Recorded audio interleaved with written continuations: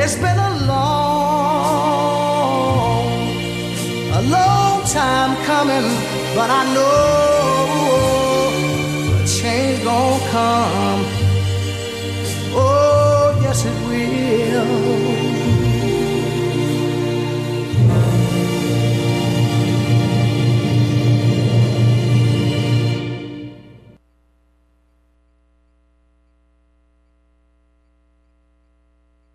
From Mississippi.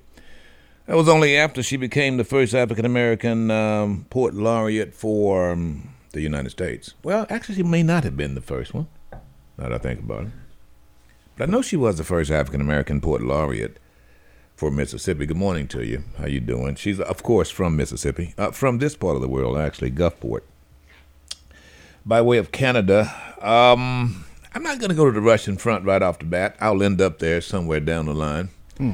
Got a lot to weigh in on here, folks. I think conservatives, Trumplicans are in trouble. I'll tell you why in a minute. Of course, you wouldn't hear that from them because primarily they are in this kind of dream world. But first things first, I want to deal with the economy. You know, folks, I've been in business since Jimmy Carter was in the White House. That doesn't mean I'm an expert. Doesn't mean that I got a degree in macroeconomics by any stretch. But it does mean, however, I know how to stay in business. And I'm going to tell you, where we are now, we've not been in my lifetime. We're in an incredibly interesting place. Under any other ordinary circumstances, one would say volatile, but it's not even volatile. There's too much money out here. I'm going to tell you. Now, you won't hear this on conservative talk, and you probably, won't hear it from economists. But there's too much money out here, thanks to the pandemic. And it's just got everybody kind of scratching their heads. Every state right now is humming. Every state's got money in their coffers. And how did they get there? I'll tell you how it got there. Well, you know,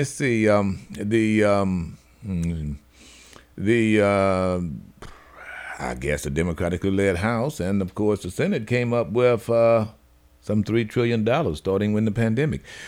What happened then, ladies and gentlemen, was that this country was kept from going into depression. And, President Barack Obama figured that out. He really did. 2008, bottom fell out of the market. And, of course, George Bush and, of course, conservatives believed in tax cut and spend. Tax cut and spend Republicans. I want you to know that's, you see that a lot here in this state as well. Any one of you want to take issue with it, please call me. See, I remember quite well when Republicans came up with those earmarks. On the one hand, they're telling you they're cutting taxes. On the other hand, they were, earmarking a lot of money to their buddies. You know what conservative welfare is? The Defense Department. Anything given with government, they'll put it under the guise of patriotism and helping the veterans. And you would think with all that, going back to Newt Gingrich, we wouldn't be in trouble with the VA hospitals that we were in under one George W. Bush. Just think about it. You see, they feed you that crap all the time. Give me what Johnson said. I think you have it downstairs there, Ro. Because this is now a good time for me to say it. I just left it on your desk. But we're in a strange place. Wonderful place. Joe Biden did not articulate it well. Most Democrats don't. You really don't. Primarily because they're under the guise that maybe you good God-fearing Americans or maybe their constituents won't understand it. Actually, they don't. It's no plain talk. They want to be kind. Well, I'm not going to be kind about it. I'm telling you just the God's honest truth from a backyard, business person, small business person, small Negro business person. These are very interesting times. There's a lot of money out there, and if you're not getting in it, it is your fault. Something is really, really wrong with you. I'm not kidding you. Thank you. Something's wrong with you. There's money out here.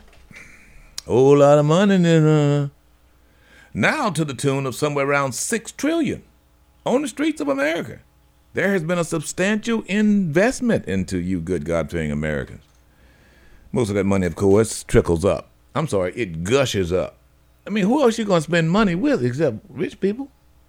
I mean, they got all the goods, they got all the services, they got all the stuff. So therefore, you go spend money with them, and then some of you complain about it. The rich are getting richer and the poor are getting babies. Well, stop having babies. And learn how to spend your money.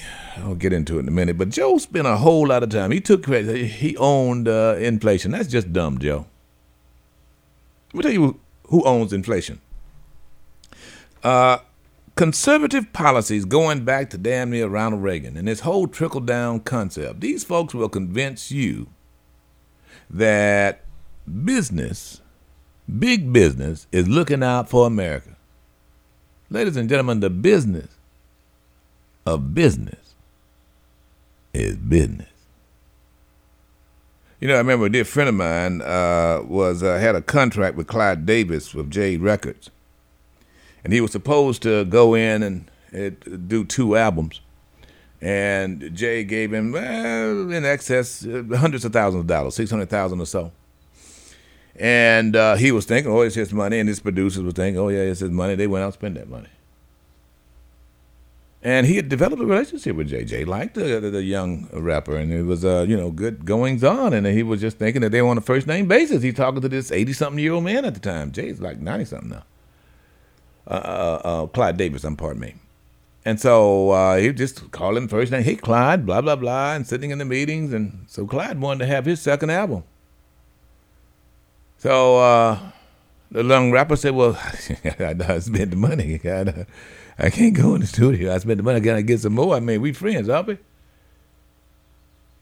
To which I paraphrase this. He said that Clyde looked at him straight with a nice little subtle grin on his face and said, son, it's just called show business. It's not called show friendship. Big business is not going to look out for America. International conglomerates is not going to look out for America. And you need to stop letting these stupid conservatives convince you of that. Joe should have said emphatically, the reason why we right now have inflation is because of the glut of international oil companies, and they are protected by conservative talk radio. That's what he should have said. There's no reason for this. There's gouging going on. It's not even supply and demand. Folks, I'm in the stock market. I have stock in BP. I'm smart.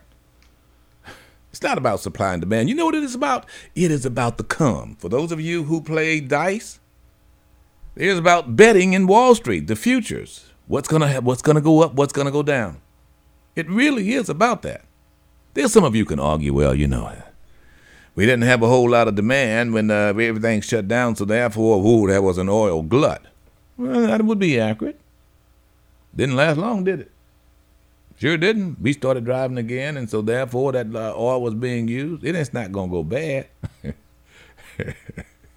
It's not like it's going to sit there for three years and go bad. This oil is stale. Ain't going to have no stale oil. It's all sour. I mean, it's either good or it's not good. You know what I mean? But the point is, folks, is that the stock market has more to do with it. I mean, it really, really does. It has to do with individuals who are much bigger than Rip Daniels who are going, you know what? I think I'll put more money into oil today. I'm talking about big folks. First you've got the oil, and then you got the refineries. And the refineries realizes if they refine more oil to make gas than what is absolutely necessary, they're not going to meet their price point. Listen to me now. If any one of you want to argue with me, please call me. This is about margin of profit. You don't believe me? Just go and see how many billions that big business is made off of y'all. And big oil. They are humming. They're humming. And no one complains. What Joe Biden should have said, they're taking us to the bank. It's glut. He should have come up with some policy to limit that. No, he don't have to back out on taxes on gas because we need that for infrastructure. He should have said, well, immediately now we're going to I'm going to put forward an institute. No more subsidies for oil companies. Yes, bro. They get all the subsidies. That mean the government The government pay subsidized. them? just to be them. Oh, man, this is just so funny to me. You realize we buy oil for the National Oil Reserve from oil companies, international oil companies. You know, with the oil reserves that we have just in case for national security, Joe Biden released some of it to put it into the sort of refineries could actually have more oil at a lesser price so that the oil prices will go down. Oh, they just got us by they're holding us just like this. I can't wait to get an electric car. Won't buy it from Elon Musk. I am not buying a Tesla, I can tell you that. I can't wait to get one. I can't wait. But what Joe should have said was exactly what Rip Daniels is saying now. You guys don't get it. You ever wondered why conservative talk just say, oh boy, we'll be oil independent, We don't own any oil. We don't have socialized oil like Venezuela. These are international conglomerates here, ladies and gentlemen. Who do you think BP is? ExxonMobil. And now, It's British Petroleum, isn't it? I'm just telling you, it's all a monopoly. You've got 4 huge oil companies basically influence America right now. And guess where the CEOs are? They have villas over in Venice and in Great Britain. BP did the oil spill here. They came up with $5 billion, maybe $7 billion. Under President Barack Obama, said, no, you're going to pay. And so guess what? Didn't take long. That didn't happen with Axel Valdez out in California. Oh, Exxon held off, fought it in the courts and all that. But no, they just said, we're going to make it. They making up for that billion they gave down to the diaspora here that was flooded with oil. Black gold, Texas tea. What I'm saying to you is that he should have said it. He didn't. I am. Conservatism builds themselves on profit, not people. Whenever you have business to look out for your best interest, they're going to first consider what first? People or profit? You do understand that it's profit. For those cities that utilize private business, well, we're going to let the private companies handle our water and this and that. Listen to me. If the private companies are not making a profit, trust me on this, they won't be there. So what happens is the cities guarantee them profit, right? Just call your local elected official. They'll tell you that. They're guaranteeing the profit. And so therefore, but they're taking, what the cities are not doing is taking responsibility for all the employees. Now they're private contractors and we don't have to deal with that headache. Such a headache, Rip. Dealing with people. It's the reality of it. Time and time again, I've seen Democrats not want to simply point that finger and say, okay, here is what it is, because they think that you won't get it. There's been a couple that have come out and said, okay, well, big business is raping you. And that is exactly what's happening. He should have also bragged on the fact that right now, folks, let me just tell you, our unemployment is at 3.6%, and you got people trying to sell you dread? Oh, let's just look at the stock market. Just take a look. It's down. Oh, God, it's down. Shh. Trust me, the last 2 years, it's been out of the roof. Those who have the 401ks understand what Rip Daniels is saying. Oh, it's down now, but I mean, it's not like, over the period of your 401k over the last 2 years that you're losing. You ain't losing nothing, bro. I mean, we up. It's good. Oh, God. I don't care what the S&P 500 does right now. It probably will never be able to take away the gains that was made going back to 2020. Once the stock market crashed under Donald John because he lied to the American people. He lied. Stock market went as low as it could go. I'm talking past 1929. And then, of course, when Nancy Pelosi and the House came back and said, okay, you know what? We're going to come up with close to $3 trillion, put it on the street. Bam. Out of the roof. Been out of the roof ever since.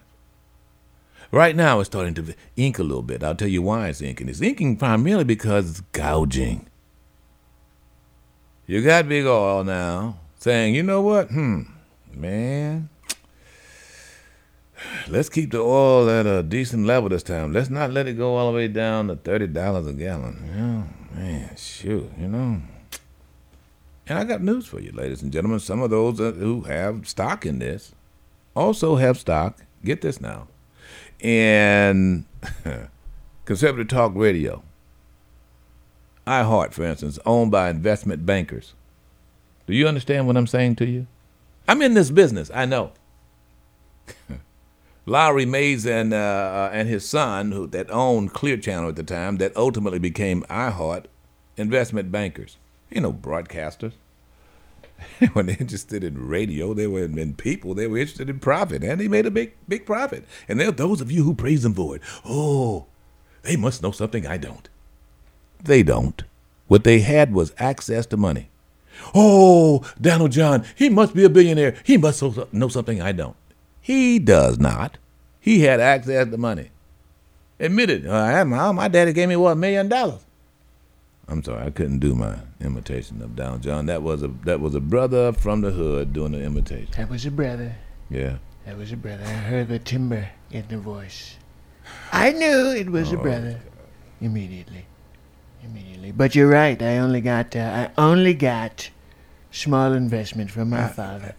Can you make the orange hair an afro? No. I didn't think you would. It would be only I didn't think you. On the sides. I'd be on the sides. Yeah, the side is bald that you're covering up. George Jefferson? George Jefferson? You're familiar with George. Yeah, you'd have a George Jefferson cut because there's no hair on top. You got to fling that on top. George Jefferson. Moving on now. Yeah, he moved into one of your villas. To the east side. Actually rented to the Jeffersons for about No, you did not. Where do you think that building was they moved to on the east side? Do you know that you were sued that twice? That deluxe apartment in the sky. And you got them out of there when you found out that they were not the real Jeffersons, like in Jeff Davis. That's right. That's right. Lenny Kravitz's mother lived across the hall there. Oh, God. It was a beautiful thing. It was a beautiful time. You couldn't tell what she was, really. She was ethnically vague. Lenny's mother? No, Lenny's mother was a black chocolate queen. That ebony goddess who I just loved to see in the halls there. I bet you did, didn't you? I did. Oh, God, you didn't grab her, though. I didn't grab her. I know you wouldn't. You know why, back a nub. You know That's why. what happened. You know why. Cut your little puffy hands off. You know why, right? What? Why? Because she's taller than me. Because she's taller than you? She was taller than Lenny me. Kravitz's mama is taller than you? In heels, she was taller than me. How did she get such a little Lenny? Well, I don't know. She married a little Jew man. I don't know what to tell you. I don't know what Why to does say. it have to be a little Jewish That's guy? what he is. He's a Kravitz. He's a Jew. He's a Jew. Oh, God. How do I do this show every day with this guy? Well. I'm trying to do a serious discussion here about the economy and what. I'm sorry. You're talking about rich guys getting richer. Well, I know, and poor guys getting babies, and you right now are not faring very well. One more thing before I go to the slaughter of Donald John in the last elections between Nebraska and West Virginia. Yeah, I said slaughter. You'll see why in a minute. The one thing that Joe could have said was, we need more people for jobs. That's a good thing for America. I want you to understand that. Right now, interest rates are not even close to what they were with Jimmy Carter. When I built my first development, you know what I paid in interest, Rob? I was right at 13% interest. 13%, double digit. And I was good because interest rates were hovering up around 15% during Jimmy Carter. Of course, that was thanks to one, Richard Nixon and Gerald Ford. Tax cut and spend Republicans do this every time. They always drive the economy into the dirt and then blame it on the Democrats who take over. Nixon, Ford did it with Jimmy Carter. He was blamed. Everybody blamed Jimmy Carter for the 55-mile-per-hour speed limit. And the Democrats let us get away with it. And well, they don't articulate very well. They don't come back and say, no, here's what happened. They don't. You got to say that over and over. Same thing happened with Ronald Reagan. Left this country $3 trillion in the bucket. And thank goodness for the man I voted for, George Herbert Walker Bush, his vice president, that became president after Ronald Reagan. He had at least the courage enough to look out for country over party and even his own commitment, promise. No new taxes. He had to do taxes, and he lost one term. And, of course, he was followed by one, William Jefferson Clinton, who left this country for the very first time in a budget surplus. Did you hear me? Budget surplus. We were humming. We were rolling. Unemployment all-time low. He passed a super good economy off to George Herbert Walker Bush, not George. No, George Walker Bush. That's it. Herbert Walker is his daddy. The little Bush. And he sunk the economy. He was the one who said, the economy is in danger. He was the one that passed that ball off to one, Barack Obama. Now realize all in between this, the conservatives still saying the same thing. Let's tax it. And blaming poor people. Blame the poor. And poor became synonymous with Negro. Poor, Negro. I got a rap song there. It got to go. The truth is, ladies and gentlemen, the most who are on welfare in this country is Caucasians. I'm sorry, white peoples. However, I digress. The key here is that Democrats have to articulate the fact that we've got great jobs. Money is still cheap. I don't care what the Federal Reserve went up with interest rates, but we hadn't even gotten over 7% yet. We don't have enough trucks on the road. There's a dire need for truckers. Money's still good. You're still making money off of money. Yeah, money's still making money. Because the interest rates are going up, that means that, of course, deposit of certificates are going up somewhat. That's a poor way to raise money.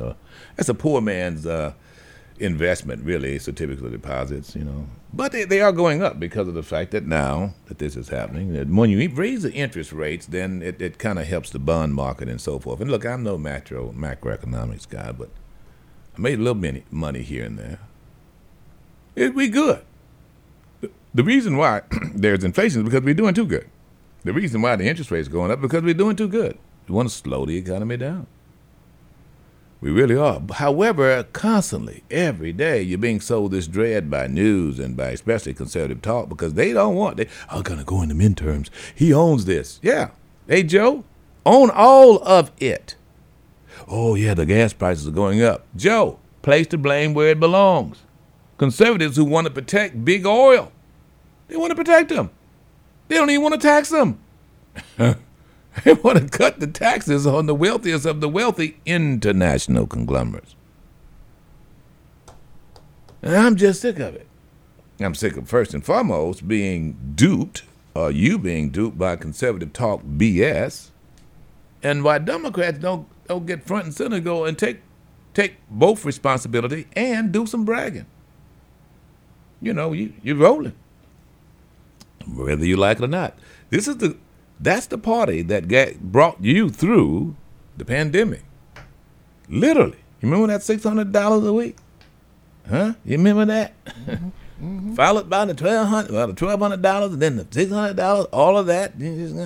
Remember all that giving you a break on your rent? Coming back with those PPPs, forgivable loans? Ooh. You want to know why this economy is humming? And do you want to know who is responsible for that? Damn Democrats. And they're dumb only because they don't brag on it. They need to say exactly what Rip Daniels just said. You know what? Had we followed the conservative playbook, Donald Trump would have come up with $2 billion. He said so. And he would have continually convinced you that we're not in a pandemic and more than 1 million people would have died. Everybody knows it. And you certainly wouldn't have vaccines. You know how we got the vaccine? It's okay, you can ask me. Nancy Pelosi and the close to $3 trillion. We were able to do the, warp speed, primarily because the Moderna, AstraZeneca, Johnson & Johnson was given literally $1.2 billion each. Develop this vaccine. And we need to not take 3 years to put it on the market. Got to have emergency use. Well, how do you do that? Well, you go in and you find 40,000 people between Great Britain and the United States and get them to test it. Mm-hmm. How do they test it? Well, would you try this drug for $1,000? Okay. You sure it won't hurt, man? Well, we don't really know for sure, but we don't think it will kill you. What we're going to do... What we're going to do is we're going to inject you with this vaccine. Now, I want you to know right now it's got a little COVID in it. but you're going to get COVID anyway. But it's going to help be able to develop a vaccine that's going to save a lot of people. Okay, that's an honorable thing. Besides that, I got to pay my light bill. Look, folks, in college, we are offered that all the time. The test. I don't know if you know that. Oh, yeah, I remember that. And it wasn't just for stuff like this. This is pretty serious, but that's how you do it. You pay the guinea pigs. We were, in fact, rats.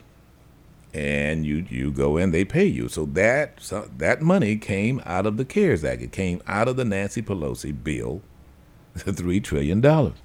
And thereby, you were able to expedite the number of people who were tested to get a much broader idea as to whether it would work.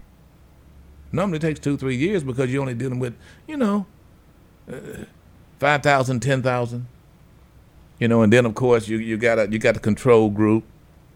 They're going to be, not everybody's going to be injected with the vaccine. You're going to have, some. In other words, the whole testing of this is very, very scientific. You can't. What is the name of that they placebo. Placebo. Very good. See, that's where I got you over there.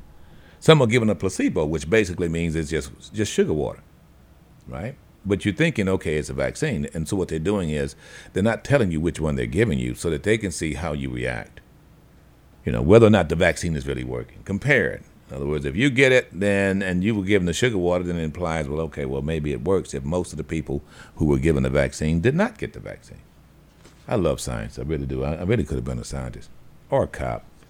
I like analytical stuff. I like it, especially when you're doing it well, when you're doing it the right way. So the point is, ladies and gentlemen, had this money not been placed on the ground by Nancy Pelosi in the democratically led House, trust me, we wouldn't be here. Wouldn't be here. Where is here? An economy that's humming. Just saying. Since I'm on politics, it was not a good Tuesday for Donald John in his participation in the primary. Some of you may think so. Let's see the hands out there. You do? Well, you need to read those numbers very well. Read the tea leaves. Like in Nebraska, where his guy lost.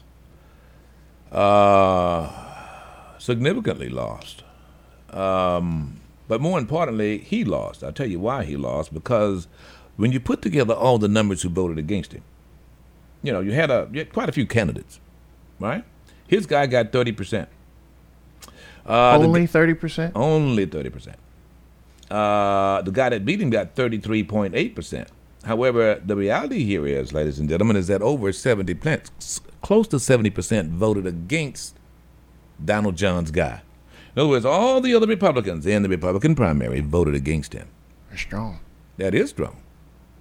Now, there are those who are going to try to put lipstick on this pig. Oh, yeah, well, he got a good bump. Well, most Republicans voted against him, and that's a good thing. That speaks volumes, ladies and gentlemen, about what's going to happen in the general election. See, this is determining which Republican is going to face the Democrat there in Nebraska. This is a commentary. You won't hear this on Conservative Talk because, after all, everything has to be rosy when it comes down to the double impeach Donald John, and you guys let that happen. You turn that crap off. You really do, folks. It's an indoctrination machine. It is Donald John's radio is what it is. Same old crap. They're never gonna criticize me because they're afraid. I like that. That makes me a DJ. So close to 70% voted against Donald John in Nebraska in that primary, folks. And that's pretty significant. Pretty significant. And, of course, the guy he didn't support won pretty handedly. And then, of course, there is, West Virginia. All right? When you go to West Virginia, there are those who say, well, look, his influence helped Mooney to win. His influence helped Mooney to win. When the reality is that most Republicans who voted in that primary voted against him. Moody won, 44% against Miller, 41%. Wait, I want to make sure. Yeah, that's right. That is correct. So what you've got, and then there's a guy by the name of Fuller who got 9%. So what you have is close to 50% voted against Donald John. Now just think about that a minute, too. West Virginia, where Donald John won by a 30% margin. That's where the infamous Democrat is from, by the way, Manchin, Joe. This speaks volumes to Rip Daniels. I'm no political guru, but when I look at this and I look at the total numbers, the total number of people who went to the polls and voted that day, and the number of those individuals who voted against the guy picked by him, it's not a shoe-in, come in, and not by no stretch. And all it takes is a good Democrat who can articulate the way Rip Daniels just said regarding the economy. He'll win. One thing's for sure. Donald John is going to lose. Because the people who very adamantly voted against Mooney, his guy, don't want to vote for him. I guarantee you it's January 6th. The ghost of January 6th. I like the guy, but he's not good for the country. Yeah. Even Asper said that, and Asper voted for him. Well, actually, Asper didn't. He didn't vote for him or Joe Biden, actually. And by the way, many of those who voted for him can't bring themselves to vote again for him.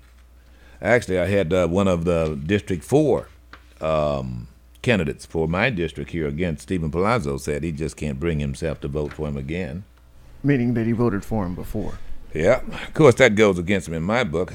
He's the same guy, but still, that speaks volumes. Let me tell you, what has happened in the Republican Party is a purging of moderates.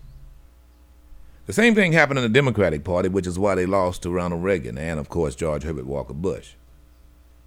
Whenever any party gets rid of those people who are in the middle, not extreme, then they lose. The Republican Party has gotten rid of moderates, and those moderates now have become independent. They have lost confidence in the party that they once knew as a Republican Party because it doesn't stand for the same thing. They can't look back at January 6th and ignore what was happening. And with more and more that's coming out with these weak-kneed Republicans who are currently representing them, they love the country more than they love the party. They do. I'm telling you. And I don't doubt that there's going to be a significant number of Republicans who are going to vote for the Democratic primary and in the general election for a Democrat. Particularly when it comes down to if, in fact, a Republican who was supported by Donald John should win their district. They just cannot stomach that. They just soon not go and vote for him, and therefore, either way, the Democrat can win. I'm just telling you. I see it coming. And others don't. I might be wrong, but we've been here before. We have been here before. Trust me on this. And it is primarily, I could take you back to Richard Nixon when Richard Nixon resigned and Ford took over. Prime example of what I'm talking about. There was such a distaste among the moderate Republicans that how could Tricky Dick Nixon do this? I won't be tricked again. And there was this lackluster desire to go to the polls. One last thing before we go to the break. What Donald John is doing is pulling out the secret weapon. You know what the secret weapon is, don't you? The secret weapon. He's pulling out, those extremist Caucasian males. That's what he's doing. But it's not enough. Want to know the secret? Our secret sauce here, it's these young white men. Yeah. It's not enough for y'all. Too busy doing meth. Too busy doing meth and you know what. You know what I mean? It's just, having a little fun, doing a few things. Killing your wife and kids. But the key here is that it's just not enough. He has lost significantly older Caucasian males and females who cannot stomach what they saw January 6th and the likes of his dominance and over the dignity of the party. Trust me, you'll see. We'll be back. If you love listening to It's a New Day, but you're unable to call in to make a comment, just log on to our chat room via the website. It is anewday.com or the JZ94.5 app in the Listen Live option. Get the info. Stay informed. It's a New Day with Rip Daniels, the #1 talk show in South Mississippi on JZ 94.5. Is this thing on? Word. So what, we get drunk. So what, we don't sleep. We're just having fun. We don't care who sees. So what, we go out. Let me get a lighter. That's how it's supposed to be. Living young and wild.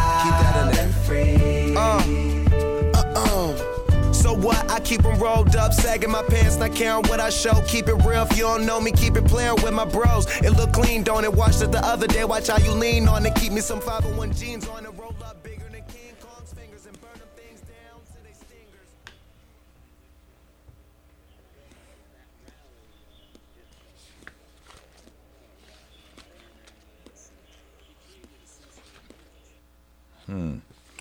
That was Graham. I really couldn't understand that real either. It was a little foggy Graham after the January 6th talking about he went too far. Yeah, saying that Trump created a sense of revenge there at the end. Folks, the numbers are in from the CDC, and they are horrible. Especially horrible, however, for young African-American males between the ages of 10 and 23 or so. We knew they were. There was one study that was done already, but now the CDC has now come up with a report that really demonstrates a very bleak picture of gun violence. And yeah, we got to get into it. We will eventually. There's no doubt about that. But still got some more stuff on Doc. I want to get Cabman in. I was not able to complete our discussion the other day. Cabman, good morning. How are you, man? Good morning, Mr. Daniel. Thank you for taking my call. Good morning to you, staff. Mr. Daniel, you know, the politicians, you hear it all the time. They don't forget about the business at hand. All you can hear about is overturning some 50-year-old law and calling the president a pedophile. What's going to happen? You know, you hear the same thing from the one that's making the stump speeches now. They don't talk about the issues. They talk about President Biden and what he can't do and what he's not doing, and nothing what they can do or will do. The economy, health care, police protection, education, Social Security, all these things that concern the American people, you don't hear anything about. The prime interest rate. So if they need to talk about sexual immorality or sexual morality, they need to go to church on Sundays and Mondays and Wednesdays whenever they attend and talk to their pastor about that. We didn't put them up there to do God's work. We put them there to do man's work that's pertaining to what's happening here in America, and that's not happening. I'm trying to understand. I'm trying to understand your. Let me tell you what Lee Atwater was one of the reasons why Ronald Reagan won. And he won because he flipped from being a Democrat and became a Republican, and he went to Black Hawk in Mississippi and announced that he was going to be a Republican and run for president. Of course, he had run for president at least on 2 other occasions and failed. Let me tell you what Lee Atwater, who's now deceased, came up with. He figured out how the Democrats were winning both the House and the presidency, and they were winning because of the social issue of civil rights. So it was driving the quote-unquote black voting bloc. Social issues, issues of integration and so forth. And he understood that. And so he realized, it took a while, he realized that what the Republican Party had to do was come up with some social, moral high ground. And they came up with that. The moral majority was born with the help of several pastors and so forth, and of course Leroy Newt Gingrich and others. It was a deliberate idea that came about as a result of them looking, the Republican Party, conservatives actually, looking at what was driving the market for Democrats. And so now that is still the playbook. You see, right now in the election coming up, the conservatives really don't have, as Joe Biden said the other day, they don't have a plan. What they're looking to do is drive their base with social issues like CRT, and they're teaching your kids sex in school. They literally invent social issues that tap into the proclivity of their potential voters to get angry. What drives the Republican vote is anger. What drives the The Democratic vote is sorrow. You know, it is the idea that somebody's being put upon, like, of course, during the Civil Rights Movement. But the angry Republican is a voting Republican. He needs somebody to blame. And if he can't find somebody to blame, trust me on this, you got him. I think it's as Johnson said way back when, 1960s. One of his staffers overheard him say this. Was it Bill Moyers heard him say this. I'll tell you what's at the bottom of it. And what he was talking about was, this discrimination and so forth that was going on there. He says, I'll tell you what's at the bottom of it, said Lyndon Banks Johnson. He continues, if you can convince the lowest white man he's better than the best colored man, he won't notice you're picking his pocket. Hell, he'll give him somebody to look down on, and he'll empty his pockets to you. So says one Texas governor and ultimately president Lyndon Baines you Johnson. think that's what the Republican Party is doing? That is exactly what they're doing. That is exactly what they're doing. In other words, standing up to defend him. Well, Mr. Daniel, if you look back a few years back. Hold on, Kev, man. Hold on. We'll be back. Get the info. Stay informed. It's a new day with Rip Daniels, the #1 talk show in South Mississippi on Jay-Z 94.5.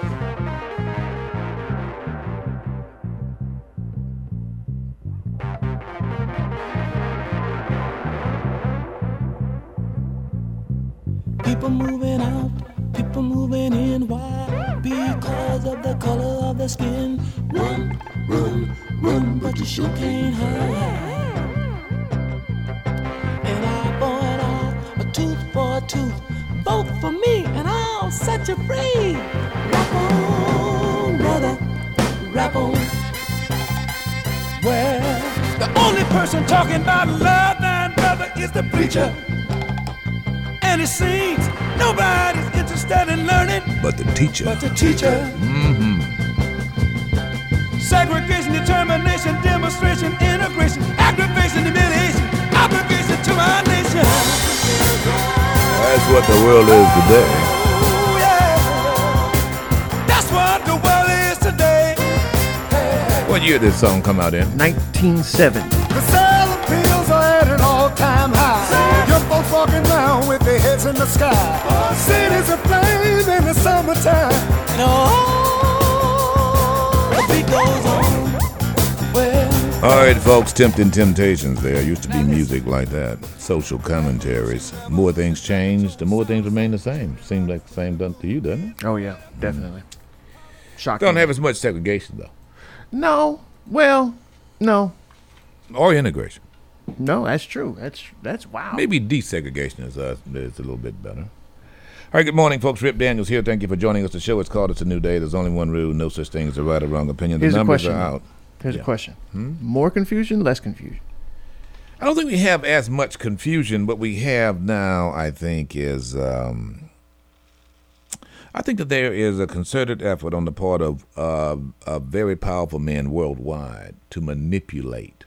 There's more manipulation thanks to the internet, which is why it needs to be regulated. And I'm really going to jump into that in a minute. I mean, Vladimir Putin is doing it right now there in Russia. So, and there are those who sit here. You guys don't know what's fake and what's real anymore. Who, what, when, where, and how has now become vague, and that is not a good sign for society, mankind, really. I mean, there's facts. There's no alternative facts. And then, of course, there's facts, and then there's what you choose to believe. And some people get both of those confused. And then there's reality, and then there's virtual reality. Go figure. 228-896-9455. I want to go back to Cab Man. He missed him last time, so we give you a little extra time there, Cab Man. So I gather you're asking this question because you. I'm just going to say this. You know, if voters out there, you can listen to this rhetoric that's coming out of the Republican base if you want to, but you better be concerned about the issues that concern you and your family. And those issues are education, health care, jobs, interest rate, police protection around the country, and most of all, if you're in the retirement age, your Social Security and your Medicare benefit, that's what you should be concerned with. If any politician talking about anything else besides those issues, you should tell them to go to church and talk to his preacher, go to the altar and pray over this. You don't want to hear that because that doesn't have anything to do with politics as far as you're concerned. And that's the way I'm going to vote when these elections come around. I'm going to vote for people that's concerned about the issues at hand, that things that affect me on a daily basis. Yeah. All right. Appreciate you calling, Catman. Can't say I disagree with that.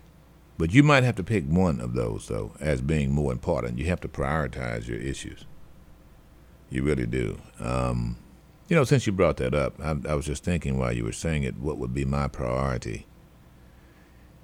As hokey and as patriotic as it might sound, my first concern is for the country right now. It really, really is.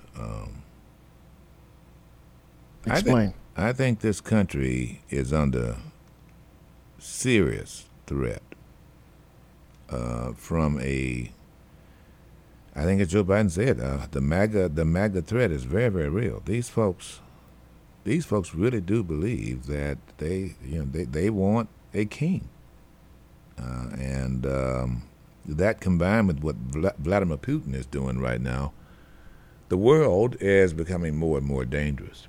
It's not if, it is when he fires off a tactical nuke. That will happen. I don't doubt. Of course, he just did the 7 hypersonic missiles. He's going to probably do a test of a nuclear warhead somewhere. We were at the saber rattling moment, but these are nukes. He will not continually lose men and arms in Ukraine as a result of our arming the Ukrainians. The House just passed a $40 billion bill. It's meandering through the Senate and will probably pass the Senate. That's $40 billion going to kill Russians. Now, do you think we would tolerate $40 billion from Vladimir Putin going to kill Americans?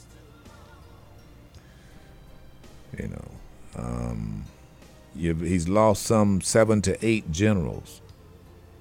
The Ukrainians putting up an incredible fight, only because we're supporting them.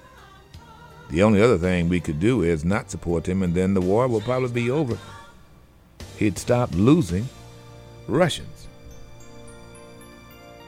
So I'm voting Catman, and it's as hokey and as nationalistic as it might sound. I am gravely concerned about those individuals who would want a despot in the White House again, and those who support him.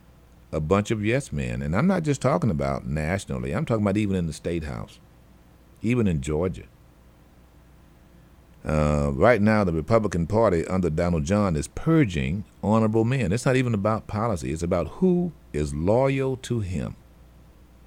Who is loyal? If you're loyal to him, then he wants you in there. Loyal means you believe and do exactly what he says do. That's a gang boss.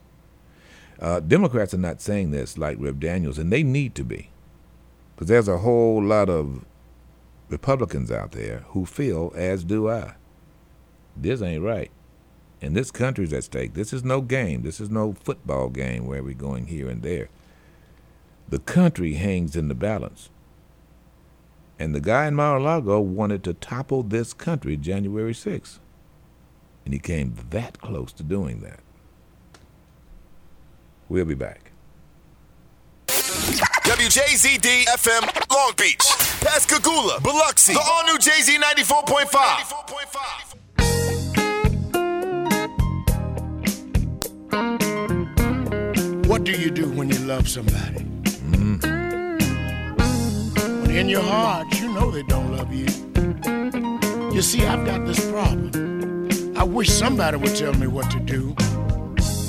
Do you keep holding on till the thrill is gone?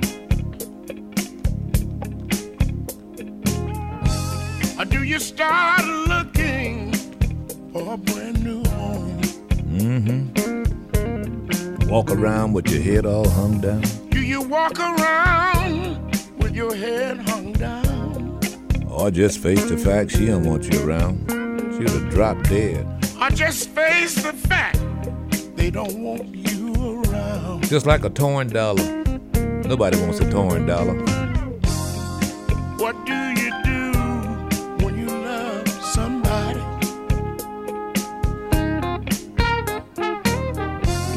And you know deep down that they don't love you. Are you crying? No. Men don't cry.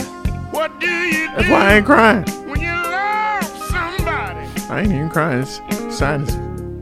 It's allergy season. And you know in your heart that their love ain't true. Nobody loves a poor man, but oh, how that poor fella could love. Do you keep hoping for a brighter day? My way of saying good morning to all those brothers out there with a whole lot of love in their heart and nobody to give it to. Look at him. Got that big heart, small wallet. I don't understand. Got a big heart and a small wallet. You just don't get it. And just don't get it. Also, it's my way of saying good morning to all those women who can really appreciate a man with a big heart and a small wallet. I love you, girl. I'm not kidding. 228-896-9455. That's the number to call. I crack myself up sometimes doing this. Me too. I don't know why. I know why. Right. Because it's fun, bro. It's fun and funny. We shouldn't even get paid for what we do. I don't agree with that, but I think that we should have as much fun as we can. You got rid of that brown nose whilst doing what we do. You wanted to wipe that brown nose right off, didn't you? you? It was a tan. I've been in the sun. All right, folks, good little laughter before we get very, very serious here. The CDC has released some numbers that if you are Negroid, that means if you're colored, black, non-white, you need to listen to this. Because y'all are dying from gun violence at a much higher rate than anybody else. Just saying. Gun deaths overall has surged 35%. You heard me right, 35% in 2020. Hell, we were locked down for almost a month. Oh, that's crazy. Well, some people were locked down. They're crazy. And listen to me. It surged 35% in 2020, highest among African Americans. 35%. 35% higher for black folks. I mean, of course, you've been reading the news. You've been listening to the show, and you know. By the way, have we gotten any evidence regarding LaMelo yet? No records yet. Let's see here. Where do I start? Here it is right here. Increased gun violence linked to the coronavirus pandemic in 2020 has been widely noted previously, with the FBI report last year showing homicides increased 30%. So you got the pandemic and you're still killing each other? And in some cases, the greatest has been among suicides, to be quite frank. But still significant. The rate of homicides caused by firearms, highest level in 26 years. Highest level in 26 years. Among African Americans, the rate was 26.6 deaths per 100,000. That's 39.5% increase over 2019. There's a Negro. I think I'll shoot him. For Caucasians, quite the contrary. The rate was 2.2 per 100,000. Far less than Negro. Raw numbers show that 19,350 gun homicides in 2020, with African Americans accounting for 62% of the total, and Caucasians accounting for only 21%. Wow. Why is that? More stabby. What? More stabby. What does that mean? You kill each other more with knives, perhaps? Oh, Caucasian? Mm-hmm. Oh, no. That's not the weapon of choice for Caucasian. No. You'll be surprised to note, well, maybe you won't be surprised to note, that suicides account for close to 65% of those homicides, the gun violence. It's not a homicide, it's a suicide. Mm-hmm. And many of those, if not the majority of those, are in fact Caucasian. Mm-hmm. They kill themselves more. It's safer for the rest of us. Now, don't get me wrong, I'm not advocating it. Please don't interpret it that way. But point is that they're not killing each other. It is your life, and of course it's your death, but the reality is we would hope that you wouldn't do that. Gun suicide measured separately totaled 24,245 in 2020. That's a rate of 8.1 gun suicides per 100,000. And there was a little change between that and 2019. It was about the same, actually, when it comes down to suicides. There are those who believe, there's another caveat here that you need to see, and that's this. Much, if not many of those in the homicides, suicides, poverty. What do you think about that? That makes sense. Why? Well, the crime rates are usually generally higher among those who are impoverished, so suicides and homicide rates being in that same segment is not surprising to me. I guess the misery factor. Misery factor, yeah, all day, every day. But you didn't have this before with the impoverished.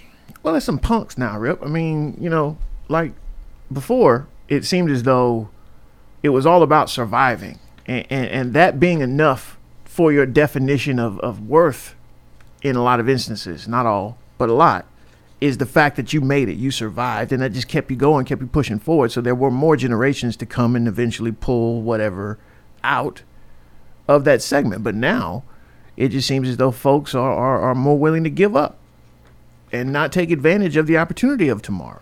Here is what's not congruent, as we say in geometry. So you've got this higher number, the highest increase among African Americans. And if, in fact, your suspicion is that it's because of being impoverished, you're talking welfare. Who do you think are mostly on welfare? In other words, what ethnic group would be found receiving welfare revenue? Black, white, brown, indifferent, undecided? Well, okay. So with the congruent factor, we have to consider the population. 43%. 43% of welfare recipients are Caucasian. Yeah. 43%. Among the population that receives welfare, 43% are Caucasians. 23% African American. 28% Hispanic. Asians receiving welfare, 8%. So if, in fact, it is poverty, and measuring poverty based upon those who qualify for welfare, you would think there'd be a higher rate of Caucasian deaths, homicides, or gun violence, should I say. But it's not. So what do you say to that? Negroes don't know how to be poor, as good as white folks, end quotes. All of that, by the way, end quotes. I mean, in other words, do you draw that, okay, well, the impoverished Caucasian is not killing himself at a rate of Negroes who are impoverished? And see, I don't even know how we get to that, because if the suicide rate is higher, and it is higher, and always has been higher among Caucasians, then it's just higher among Caucasians. So, I mean, that's gonna supersede whatever demographic that they're in. So with the minuscule amount of African Americans killing themselves, and then that factoring into how many African Americans are impoverished, I would still say there are more impoverished Caucasians killing themselves.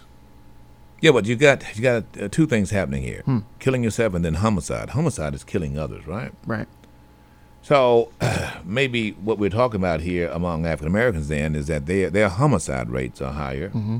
It's not just deaths, but homicide. In other words, you got the number of deaths as a result of gun, which includes homicides and suicides. Mm-hmm. And then you've got the number of, then you've got the supposition of why. And of course, the highest number among poverty-stricken individuals. Now, that might be more homicides than suicide. We don't know. We do know that there's not the homicides among Caucasians. Cumulatively, is higher. But as a percentage, it is not. Right. So what you're saying is that overall, blacks are killed by guns more, regardless of how it's done, whether self-inflicted or inflicted to another. That's true, but I think the supposition is that African Americans are participating in more homicides, in my view, and in impoverished areas, and Caucasians are not participating nearly as much in those homicides because of poverty. In other words, because of poverty. Okay. You see, the speculation here, as I'm looking at this, is that they see a higher incident of gun violence. Now, notice I didn't say homicide or suicide. Gun violence. Violence with guns, period. In poverty-stricken areas, low-income areas. Mm-hmm. And it's highest among African Americans. Mm-hmm. Yet, Caucasians, take a welfare example, the SNAP program, right? Mm-hmm. That was just robbed by the conservative Phil Bryant and others in this state. This is for supplemental income for women with children. Now, of course, the state is suing Brett Favre and others for like $24 million, $77 million went up in smoke. And conservatives will say nothing about Phil Bryant. Won't hear him on talk anymore. Ask Super Talk, whatever. Are we going to talk to Phil? We'll call Phil, ask him what happened to the money. Ask some tough questions. However, Caucasians, the SNAP recipients, who do you think get the most SNAP food stamps? White women. Very good. Caucasians, 37%. African Americans, 26%. Hispanics, 16%. I've got the numbers here, folks. And they're not lying. And then now the CDC has got their numbers. They're getting higher than the Center for Disease Control. And this is the first time, actually, we see these cognitive numbers. Do you know that Donald John stopped these numbers from coming out? He refused to allow the CDC to gather information on homicides, on gun violence. You don't know why? Why? The NRA didn't want him to. Oh, okay. Bent the knee. It's just dumb. But this is pretty serious stuff. And what it's showing here is that if you've got a little boy between the age of 10 and 20, 23, 24, there's a greater possibility. He is 21% more likely to be killed with a gun than a Caucasian boy, his counterpart. 21% more likely. What are you Negroes going to do about that? That's a question. Put it on our Facebook page. I mean, we've been here before. We saw the first, the University, I think, of Virginia did the study first, and now the CDC has finally released these numbers based upon all the states reporting, folks. This is, it's quite telling to me, and there has to be a better excuse. So if it is poverty, what is your solution? Abortion? Oh. What's your solution, Mississippi? If it is poverty, we are the poorest state in the union. What is your solution? Can I go to, is it Quiana? Kiana.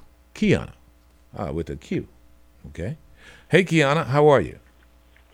Good morning, Mr. Rep. I'm fine. Thank you so much. Thank you for calling me, Miss Kiana. It's so wonderful to hear. You sound so chipper this morning. Oh, thanks. Well, I have nothing to complain about. Absolutely. All right. Look at there. Ting, ting. So what's on your mind? A couple things. I am a school teacher, and when I see my fifth grade young black men, most of the time they come from an urban area.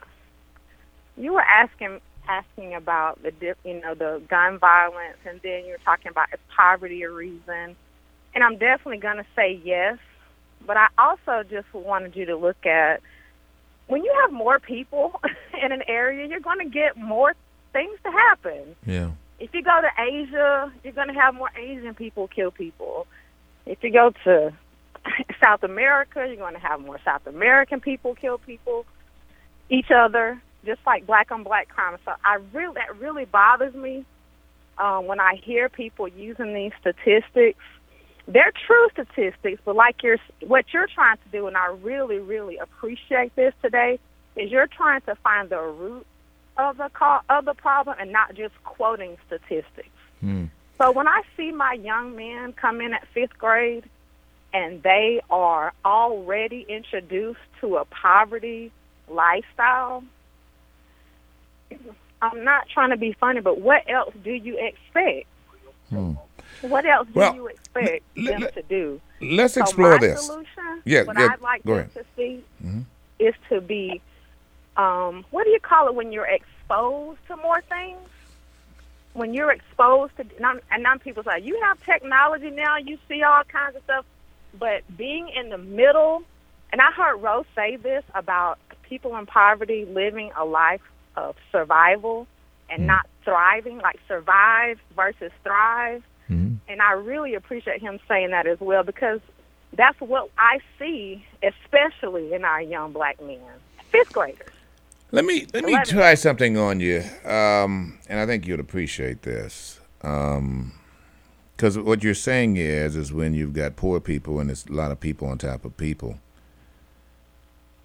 I could give you several examples that would question that.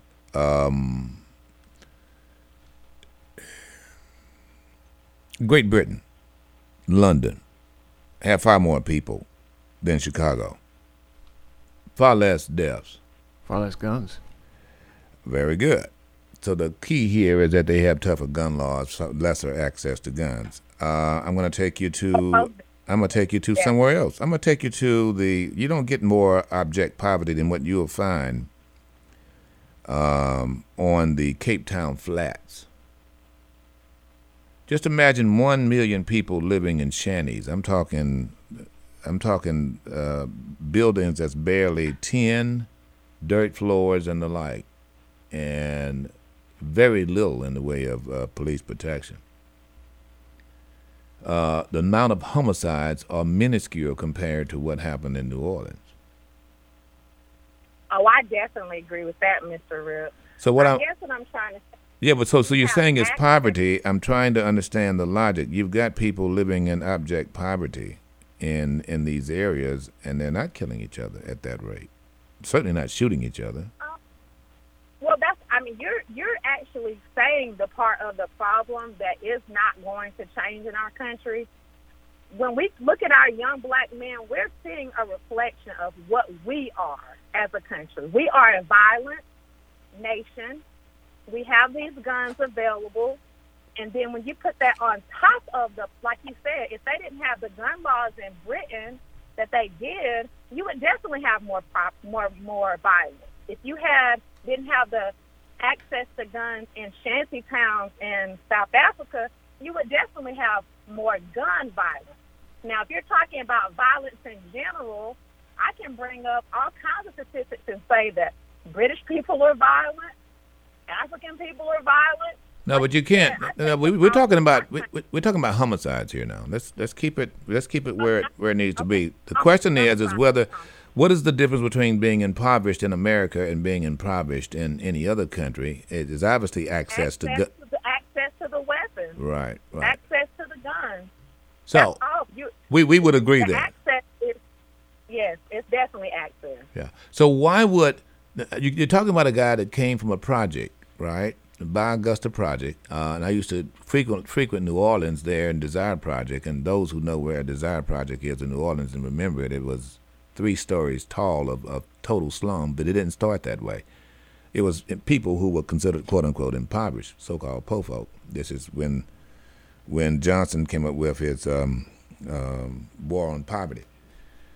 But you didn't have this kind of violence until the 1980s. And so I'm trying to figure out, so what happened to po folk that has now resulted? The guns.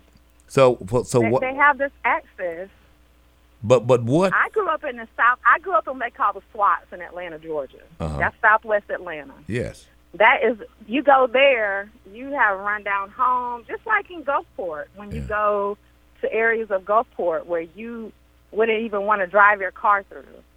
But like I said, what I see the foundation is laid for the young men, and now you're giving them what they need to move to the next level. Like you said, poverty is everywhere. What would move us as black people, or our young black men who are killing each other? What gives them that opportunity to even do that? Here's my question.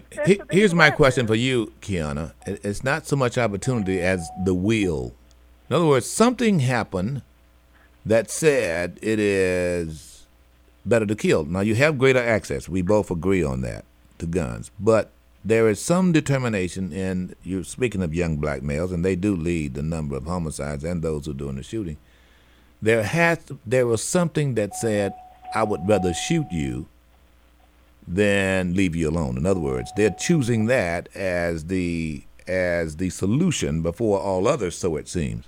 What started But Mr. that? Rip, don't you understand the loss of respect for life? It's in America. So you're asking young black men to do something that other people don't even do. They don't respect life. They don't respect each other. So you're asking them to say, "Oh, I value you. I honor you as a human." They don't even value themselves.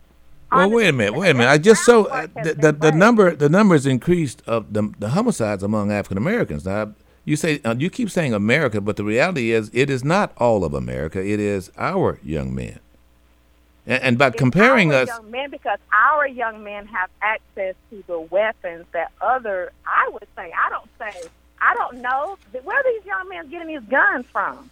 Where are they coming from? I heard you one time say that they were being stolen, and I agree with that, but that can't be all of them. I got another question for you, though, Kiana, and you didn't answer it, and that is, where do you get the will?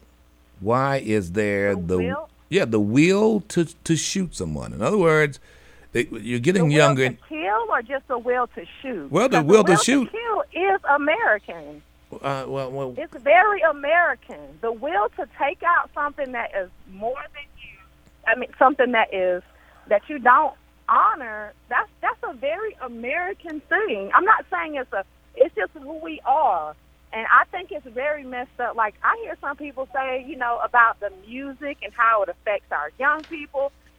All that kind of stuff, it is wrapped up in all of that. But at the end of the day, like you said, I'm going to keep questioning, where are they getting these guns? That's my solution. How do we keep the guns out of their hands? Because you're not going to stop people from hating each other, just like you can't stop racism. But you can put laws in place to keep these things from happening. But our young men can get a gun just as easy as they can get a woman. Well, not that easy. Wow. They get a gun. They get a woman easier, I think, these days, unfortunately. Oh, Mr. Real, don't do us like that. You like though. Yeah, I mean, it's it's sad to say that, but I'm looking at the number of just weapons, and the weapons are out here, no doubt. But the weapons are out here. The gun is the American thing. I agree with that. I mean, we have the right to keep and bear arms. There's no doubt. I mean, you said it before. You go back to the Wild Wild West. What is the difference between the Wild Wild West? I mean, it's no different. We are saying it's different because the numbers look different. I agree. Like I said, when I go through, my son graduated from high school in 2021. I didn't want him to go to Gulfport. We live in Biloxi. My husband and I did not ever want him to go through that city. Not to say that anything couldn't happen to him anywhere else, just because guess what's there? Young black men with guns. And we didn't want him to drive our Mercedes through. We didn't want him to go over there with his friends because we didn't want him to be in that kind of environment. But all of our young men can't get out of that environment. So you're saying it's not that we're just so violent. It's just that the opportunity presents itself. And we also, I apologize, like I said, I teach fifth graders. And when I see them and they come in, they already have that foundation, that groundwork laid for an inability to see their friends, their other black boys as any human. Yeah. They don't even see each other as human. And that's America. And I'm not trying to hold on. Well, you keep saying that's America, but I'm not seeing the same stats working out with other Americans. That's where I disagree. Is you say it's America, but it isn't. It hasn't. It's not. It's not showing. Why don't white men then have? Why don't they have the guns? They have the guns. Where do you think Where do you think African American boys get the guns from? Who do you think is the manufacturer of the guns? That's my point. That's my point. Is they have these guns. Why? How are they getting on the street? Is this something? I'm not a conspiracy theorist. I'm also not naive as to what is happening, what happens in the world. So you want to know why why our young men murder? They're already primed for that. They're already set up for that, and now they have the gun in their hands, and they don't care about their own lives, Mr. Rip. You're talking about we try to show our young black men in fifth grade. We want to show them they can be more than, representation matters. And just because they have access to technology to be able to see things, that's just like watching stuff on TV. I want to be a rapper. I want to be a stripper. I want to be this because I see it on TV. And all people do that, not just black people. Yeah, let me ask you this. I'm not giving excuses for them. Yeah. I just want to know how are we going to keep the guns out of their hands? Let me tell you this, Miss Kiana. I really respect you, and I just an honorable profession teaching. It's just a pleasure to chat with you, and I appreciate what you do. Let me ask you: is education part of this problem? Is it working for young African American males? Are they reading? Are they No. Most of our young men, and this is not a race thing, but it is a race thing. Most of our young men are taught by young white women who don't know them. They can have a great heart, but like I said, if they never go to Gulfport to know where their children are coming from, they don't know that. And it's not their fault. It's just they don't live that life. And so the education system is not working for our young black men. I'll give you an example. I had a young man who came to my class the first day of school, amazing football player. His family, football. Ooh, he's going to be good. This, that, and the other. You know what he told me? Miss Keith, I don't read. I said, I don't read. What you mean you don't read? I can't read. I don't read. And I won't read. Well, needless to say, he became a good reader, but only because he had some people who were there in his corner. So yes, the education, you want to know that? No, it does not work for our young black men. Yeah, I appreciate you. And I tell my husband that all the time. It makes me angry. I want to see more black women. I mean, we have lots of black teachers, black female teachers, and again, you can't help it. And child comes with us 8 hours a day. They're home for the other, 16 hours. But I would really like to know who in our community is going to. I know they have these gun buyback programs, but like you said, the attitude is no different than anyone else about how do we keep these guns out of their hands.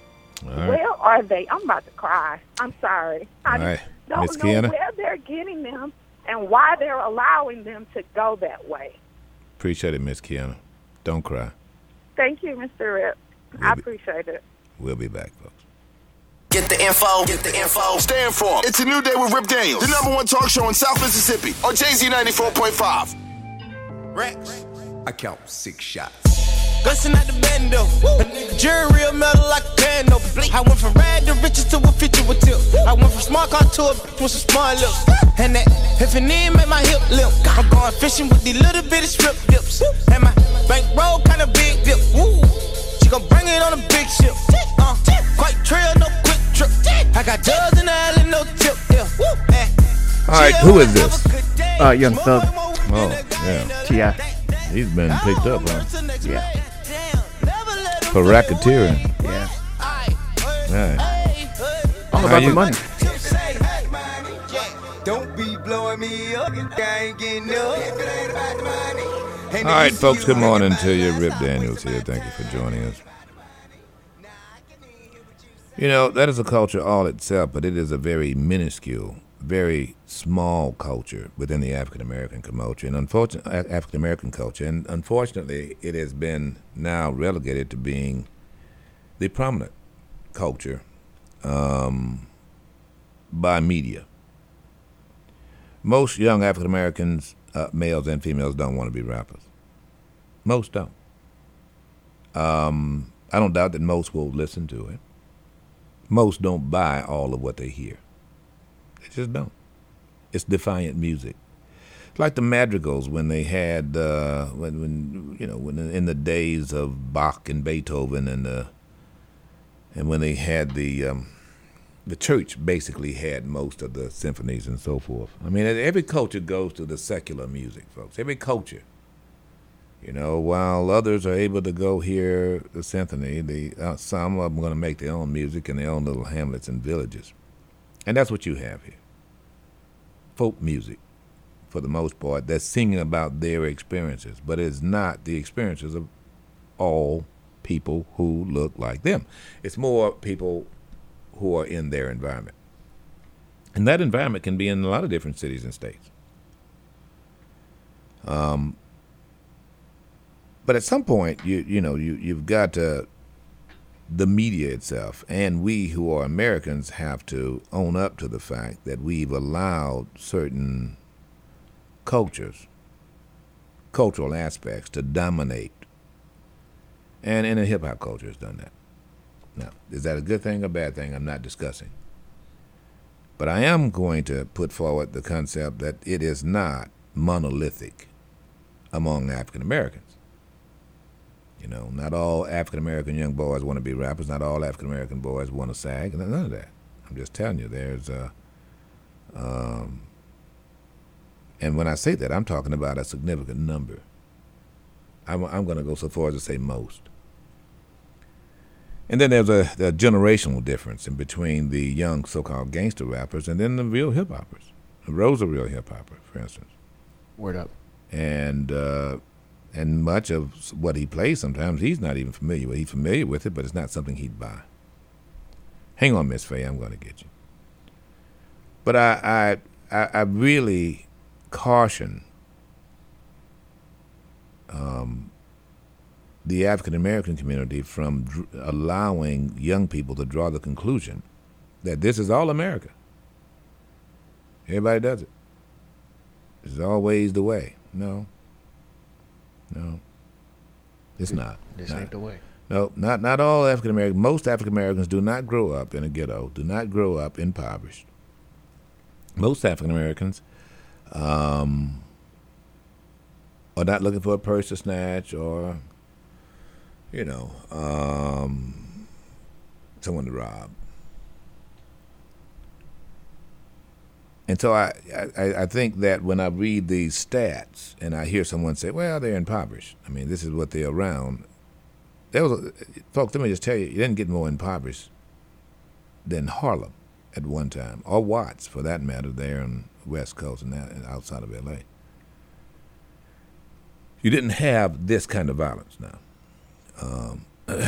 And it actually picked up after you had the semi-automatic handguns hit the street, to be quite frank. The days when you saw Cotton Coats of Harlem and all that, the days of 110th Street, or the days when you had Baldwin and Langston Hughes and others in and around Harlem, you had poverty. I mean, far worse than what you have now. But you also had people with a will to survive and live and not at the barrel of a gun. And Kiana, I just appreciate you so much for calling. It's very insightful, and I just really appreciate the insight you gave me with the school. But I think what we're dealing with here, the ultimate thing we're dealing with, is the will. The will to actually go out and do a homicide, a murder. The will to either be afraid of someone so much or not like someone so much that you want them dead, and when you don't even know the person. By particularly younger African Americans. And you got to keep in mind that the age I'm talking about, 10 years old to 25 years old. That group right there is now the group that is being killed more by gun violence than in accidents, car accidents. Go figure. And so now the CDC has released their study, and you can't ignore it. We can't just say, oh, that's America. America's a violent country, and that's what they're learning it from. I don't think it's a matter of playgrounds either. The first and foremost, the biggest thing for me is, where do you get the will? What says to you that I now have to kill an adversary? If it's not out of fear. Where does that start? I gave some observations some time ago that I think, in the bleakest times of the African American experience in total. Now, notice I said experience, not culture, the experience, because all the culture is all different. But in the bleakest time of the African American experience, the greatest institution was the church.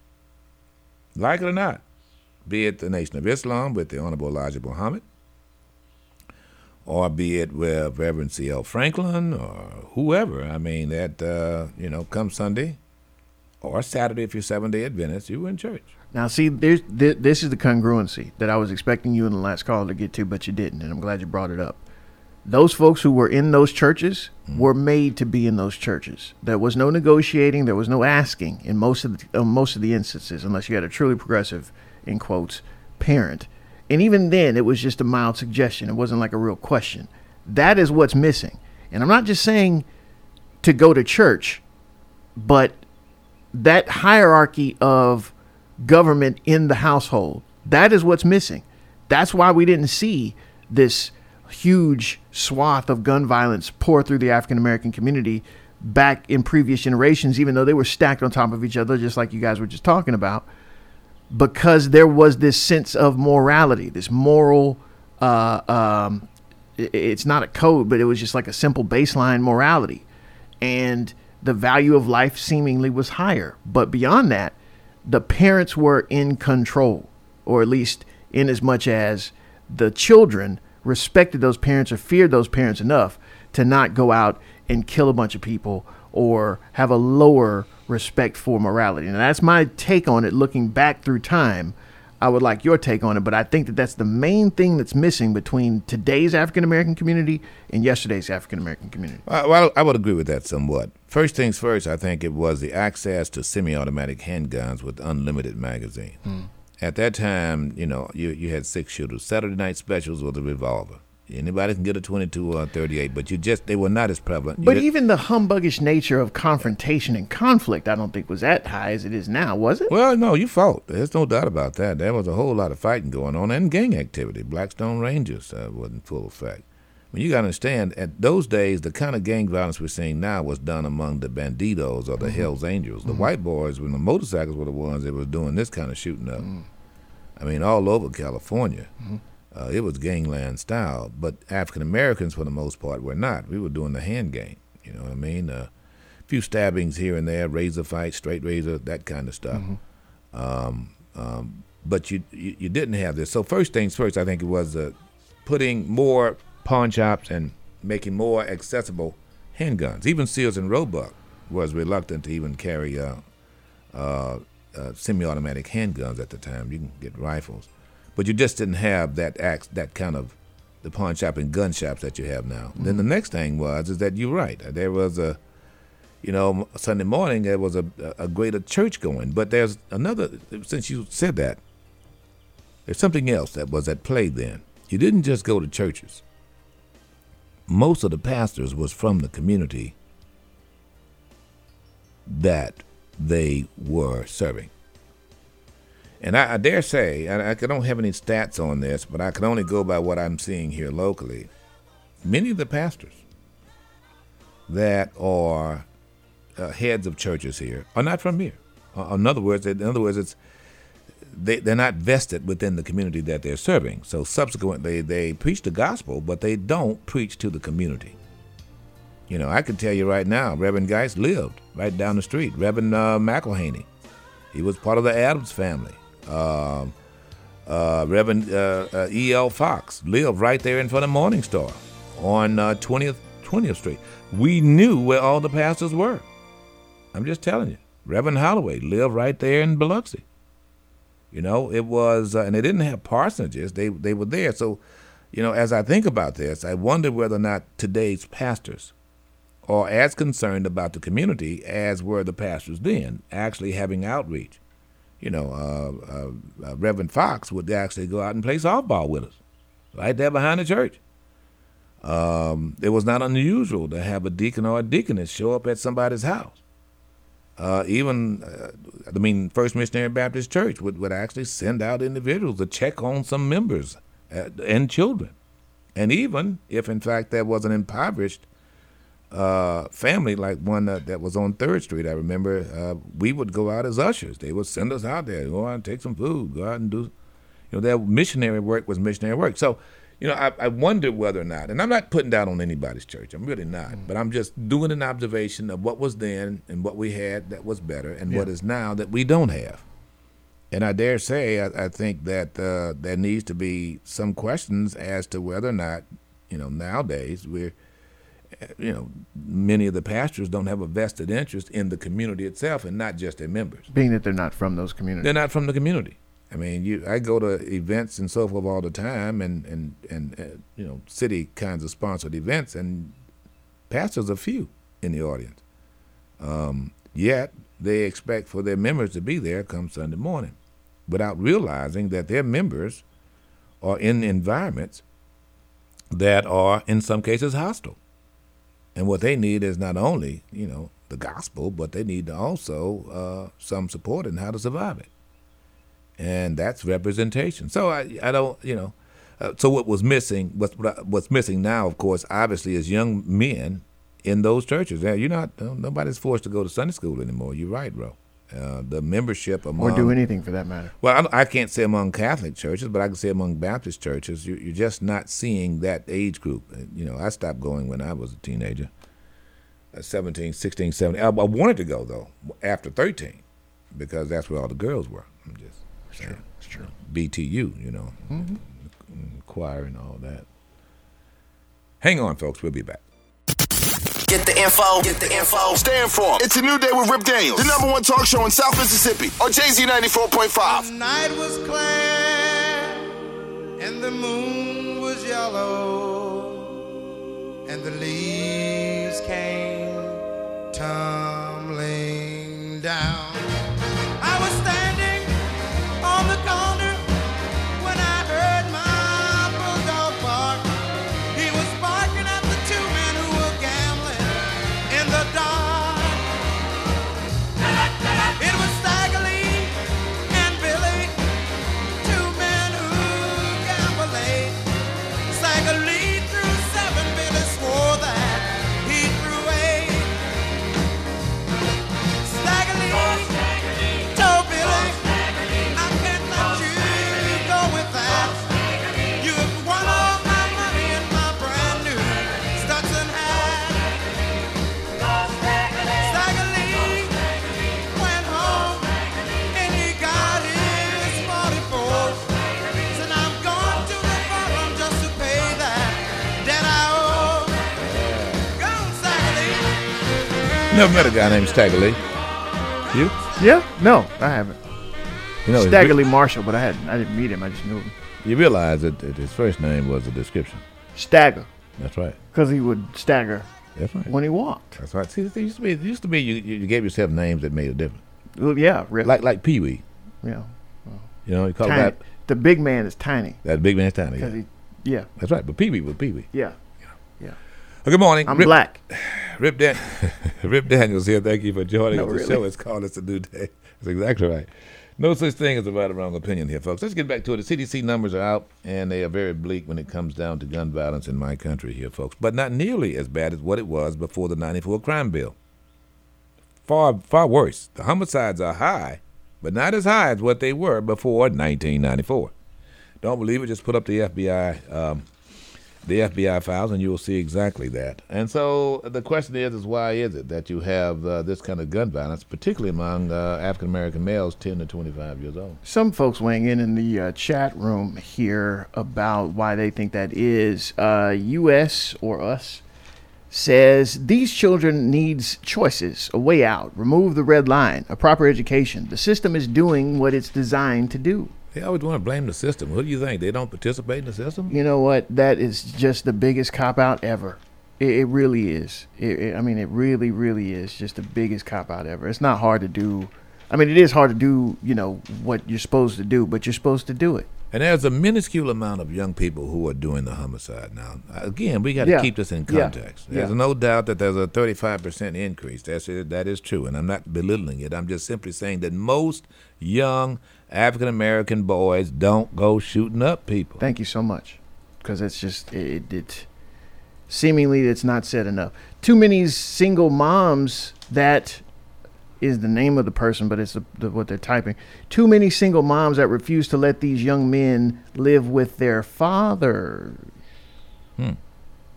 You think the father would make a difference? Look, one would ask, why would the father allow his child to be reared by a single mom? I mean, what about some of that blame? He's cooperating in that. You know what I mean? Very good. Very good. By the way, do you know how much money birth control pills have saved prospective fathers? Oh, billions. You know how much money abortions have saved prospective fathers? Also billions? Yeah. One less bill. McBear says, I think it's a combination of things, mostly the environment these kids grow up in, combined with lack of education, peer pressure, and in some cases, stupidity. It starts with these sorry politicians. Tell me how we can send all the money to Ukraine, but we got the lowest paid teachers, slummy schools, and we can't get student loan forgiveness. Yeah, I can tell you that is a state issue. You're absolutely right. But conservatives have always had their thumb on the little guy and keeping education down and keeping him from being educated. Yeah, and their hand on the spigot. 40 Dog says there's no incentive to take the GNZ if we're the first take the guns if we're the first dying. The will comes from the music industry culture that pits us against each other, all part of the plan. It's a race. We're losing the mind game. I promise you're next, Miss Faye. We'll be back. WJZD FM Long Beach, Waveland, Goshen, Gulfport, the all-new JZ 94.5. Time for Jazz Lim.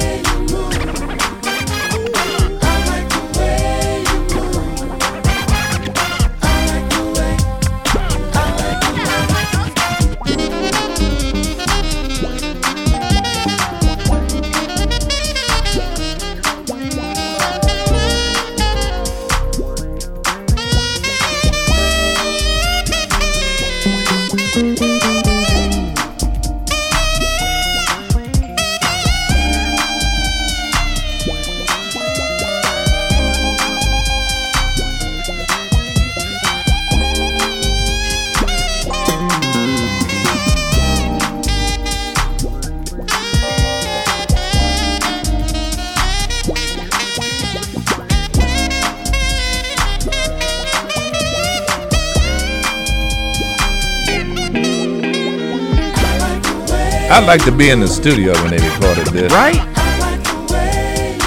Man.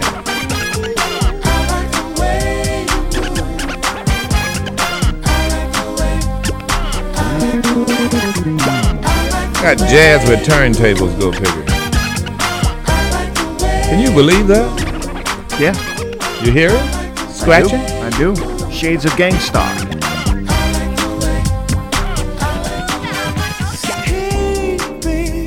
Let me tell you folks, little Jazz Mataz there. You stuck on this thing. That's what is that? Unwrapped? Yeah, shouts out to Mix Maestro, man. He's always got the line in on Unwrapped. On the good stuff. That was from Unwrapped Volume 3. Yeah, the jazz is jazz. Unwrapped is unwrapped. Yeah. Well, you still hear a little chorus here and there, but man, that's some incredible musicians in there. Yeah. I'm Good looking for who combination. played on that track, yeah. Little Jazz Mataz, our way of keeping you playing the music here, folks. I like the way you move, huh? Big boy, Sleepy Brown. My main man. All right, 228-896-9455. That's the number to call. I want to go to Miss Faye, who's been extraordinarily patient, and thank you for that, Miss Faye. Good morning. Good morning. How are you doing this morning? I'm doing excellently, Miss Faye. That's really good. I'm just a couple of things that really have bothered me over my lifetime, and it's when you talk about people that's poor or they're in extreme poverty or whatever it is, because during my day, everybody was poor. that was it. Maybe not in money or anything like that, but everybody was poor. Didn't nobody try to stand above anybody else. But we were. So let me ask you something. Help each other. Let me test to see how poor you were. Did you, when you went outside to play, were you barefoot? In the summertime, what child wouldn't be barefoot? That's what I'm talking about, bro. Did you have dirt roads? No, it was paved, Yeah, it was paved. Okay. Mine's still dirt. Yeah, you weren't as poor as what? Yours is still dirt? Mine's still dirt. Really? Red clay. You still have red clay dirt? Going up to in the lane, yeah. Yeah. I mean, the road is paved that we're off of. Yeah, but your road going way back off in there, yeah. It's still dirt. Mm-hmm. Man, you need to put some plant. Well, maybe it's because I lived in town. Oh, yeah, That's you what were it one of was. those See, we uppity. live out in the Yeah, country. she was one That's of those what it uppity was. guys. Yeah, right. Bourgeoisie. A lot of kids lived in town. A lot of my friends lived in the projects. But we didn't think them as projects for poor people, because back then, poor people didn't represent themselves as poor. You couldn't tell whether a black person was poor or not. Amen to that. Now you can tell when a white person is poor, Yeah. but not black people. Mm-hmm. You're right. Hey, you just bring up an interesting point. And you didn't wear. There was no. You made some attempt to, at the very least, not. Not look like you were poor. Now that didn't mean that you had to go out and buy the riches of the rich by no stretch of imagination. But you just. No, you didn't. Yeah, you just didn't. In the wintertime, you wore your coat. Yeah. And they didn't know what you had up under there. That's right. But you make yourself look presentable. That's all there's to it. So how do you solve this? Rip, I'm going to tell you this. And a lot of people might not agree with it. I don't care. But the thing of it is, the Bible said, train up a child in the way it should go, and he will not depart from it when he's old. That doesn't mean that he's an old man. That means when he's mature. He would not depart from it, because everybody strayed off the trail, but it's just a certain place that you wouldn't go. Got a question for you. Is your pastor from Jackson County, the area you're in? No, he's not from there.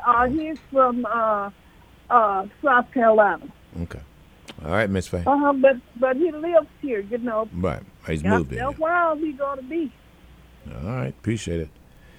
I think you need to check that, though. And like, I have no stats to back it up, but I just wonder. The old community preacher seemed to be gone now for whatever reason. I mean, of course, needs to say Martin Luther King was not from Montgomery, but he did start there in Atlanta, and so did C.L. Franklin and others. So I'm curious as to whether it helps when you have a local pastor to have some concern about what's happening in the community around you, as opposed to just the church. Can I get? I'm sorry, Bobby. Got to push Miss Felicia to the front of the class. Good morning. Good morning. I have to say that I agree with everybody who says gun access, education, environment, all that stuff sounds good. I'm going to go with you on some of that. There's poverty is the real key, but there's also more ideas available. Let's not pretend, people. We watch TV. Listen, bell bottoms, big afros, and all of that came from TV. And the more ideas you put into people's heads, the more you're going to see them reacting to it. We did have interdependency in that time, and there was more self-reliance, which means there was more self-value of the community in which you lived. You needed Miss Aldy, my grandmother, if she had a car to take you to the hospital. If somebody had a telephone, you used the telephone. There was more interdependency because people relied on each other, we valued each other more. Now people don't need that. They're all in their own little hoods with their, everybody has the money to just go their own way. There's no value on the community itself. But I also wanted to point out one important thing about the mayhem, and that's The Godfather, which is still one of the most loved movies for some strange reason in this country. And it is about that poverty, and it is about how they recruit people into these ideals and how they create mayhem. Unfortunately, in our communities, I can't find anything organized.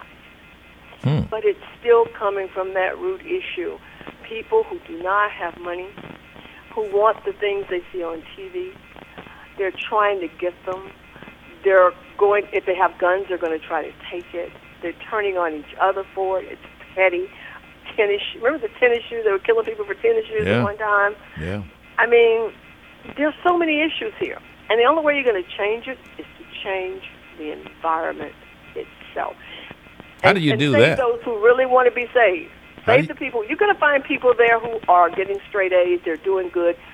Get them early while you can from that environment.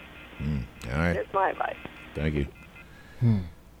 There's something to be said. Sometimes you can't go home. Sometimes the place where you're living is not a good place for your children. Simply that. I hear you loud and clear. But there also has to be, I think, a community effort, the so-called village effort. Let's go to the chat room here. Well, a comment on the Facebook page before we go back there. RJ says because most don't want to listen, and that starts early on with the lack of parent discipline at the time. See, these boys need their ass whipped. I bet most haven't, and that's the problem. U.S. gun deaths surged 35% in 2020, higher for African American people here, according to the CDC. Sapphire said, again, mayhem in the chat room. Galloway says self-hate and a false sense of gangsterism. Avon says the lack of respect for life, availability to guns, desensitization to violence, lack of responsibility in rearing our children as a community, I believe attributes to gun violence. No one's really addressed the will, though, the will to do it. You know, I wonder that will. Here, you got a 17-year-old boy go and shoot up the Mud Bug Festival there in Jackson. He's accompanied by other teenagers. So where did the will to do that come from? It's not a commentary on all young 17-year-olds. It's just this. You know, this in and by itself is worthy of a study. Yeah. You know, to say, well, okay, so why? What is the motive here? And often when you hear this, the drive-bys here and there, we'll just say, oh, it's gang activity. Well, what is the real motive?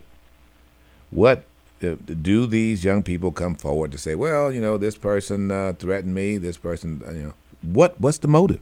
And why did you seek lethal force as opposed to some other kind of confrontation? Bobby, good morning. Hey, good morning, Rip. Yes, sir. Rip, when it comes to this problem, I just don't see how you going to be able to change it. It's just a new generation, man. We can sit here all day and say, well, you know, I hear some of the people say, well, let the child go live with his daddy. Okay, go live with his daddy. That don't mean that the problem going to change. You know, that don't mean that he ain't going to talk back to his daddy. He ain't going to disrespect his daddy. You know, some of them may not, but some going to be. You got kids raising kids. Grandma is, 30, 32, and now these days, they young. They still want to party, hang out. So it's it's just the generation that we're living in now.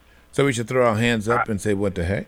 No, I don't think we should throw our hands up, but I think the problem is never going to be solved or fixed completely, but you can curve it where it can get a little bit better, but I don't see it 100% getting fixed. Well, here's what you have. You realize it's getting worse. It was a time when it was not nearly this bad. We weren't having this conversation. During the days when Harris and Klebo was shooting up Columbine, the shooting of African-American children, the homicide rate, was not where it is now involving this age group. In other words, we're getting younger and younger African-Americans who are now committing gun violence, is my point. I 100% agree with you. So, and my whole...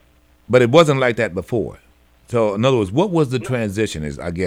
Can we go back and say when did this become vogue that some 17, 18, 19-year-old, or 15-year-old? I'll tell you when. My personal belief, I can tell you when the government gave these kids all these rights. When the government gave the kids the right, you can't touch them, you can't do this. When the government gave them and they do all these rights, that's when all this curved. So that's just my little belief on it. All right. Appreciate you calling, Bobby. Witness, you next. Good morning. Good morning, Rip. I feel that there are a few components that are leading our youth down the wrong road. And one of the main ones is the parents. You know, where we have an appearance of success and what success means has totally changed over the last 10 years. You see people now who open $100,000 businesses and are celebrating it and hadn't made $1. You know, we're taught to react in an emotive condition.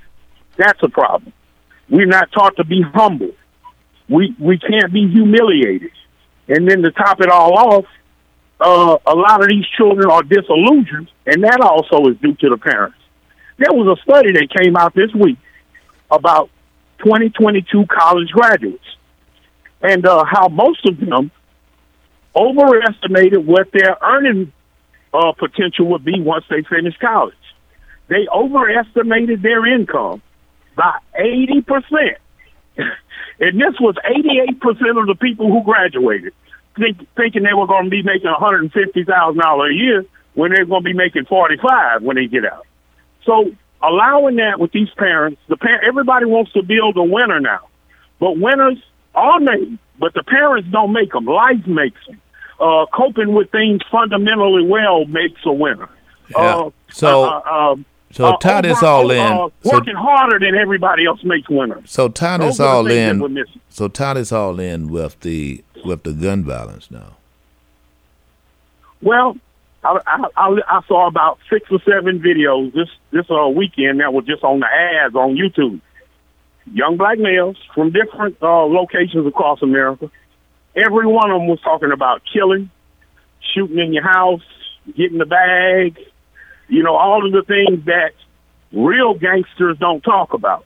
And like I we spoke about. So it was an ad. Now these were ads. I'm not saying. You know, between on YouTube they have ads, and sometimes it'll be somebody that bought a spot for their song or something like that. But all of these songs were under the same premise. Yeah.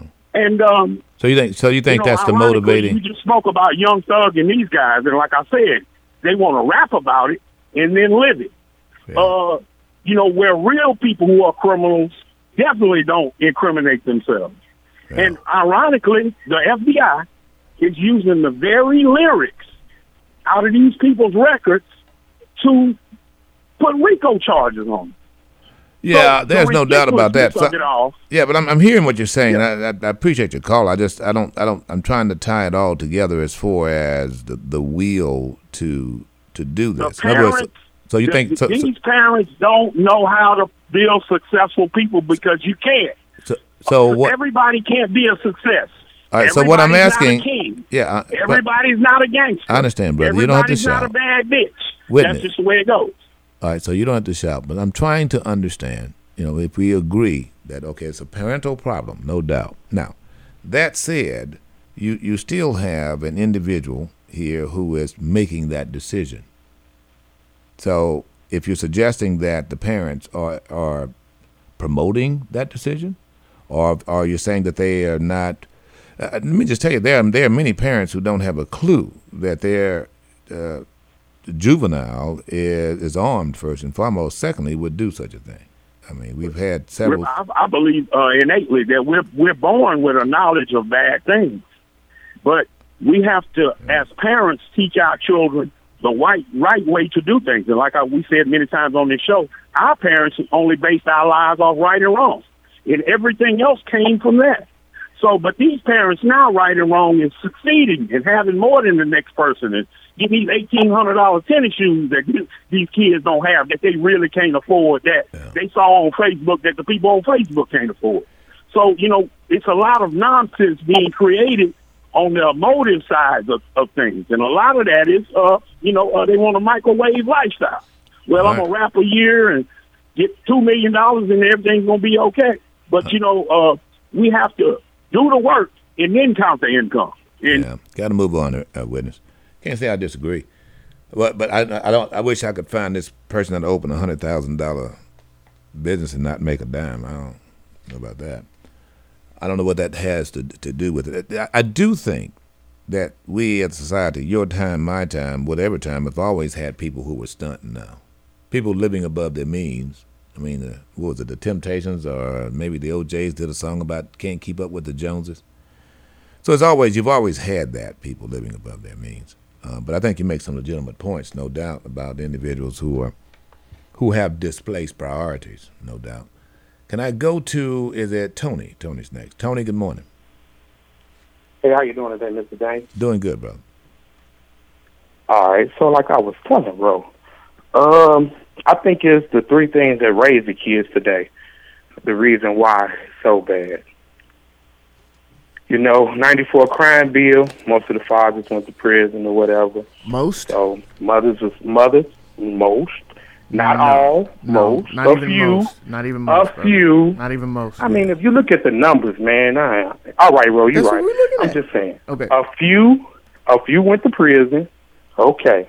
So that forced mama to stay at home, to work, and go get a job. So mama bought that video game, the music, and the TV.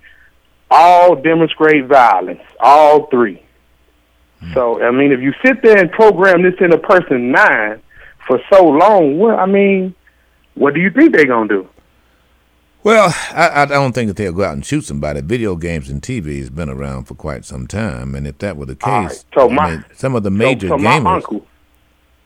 My uncle, he's a Marine.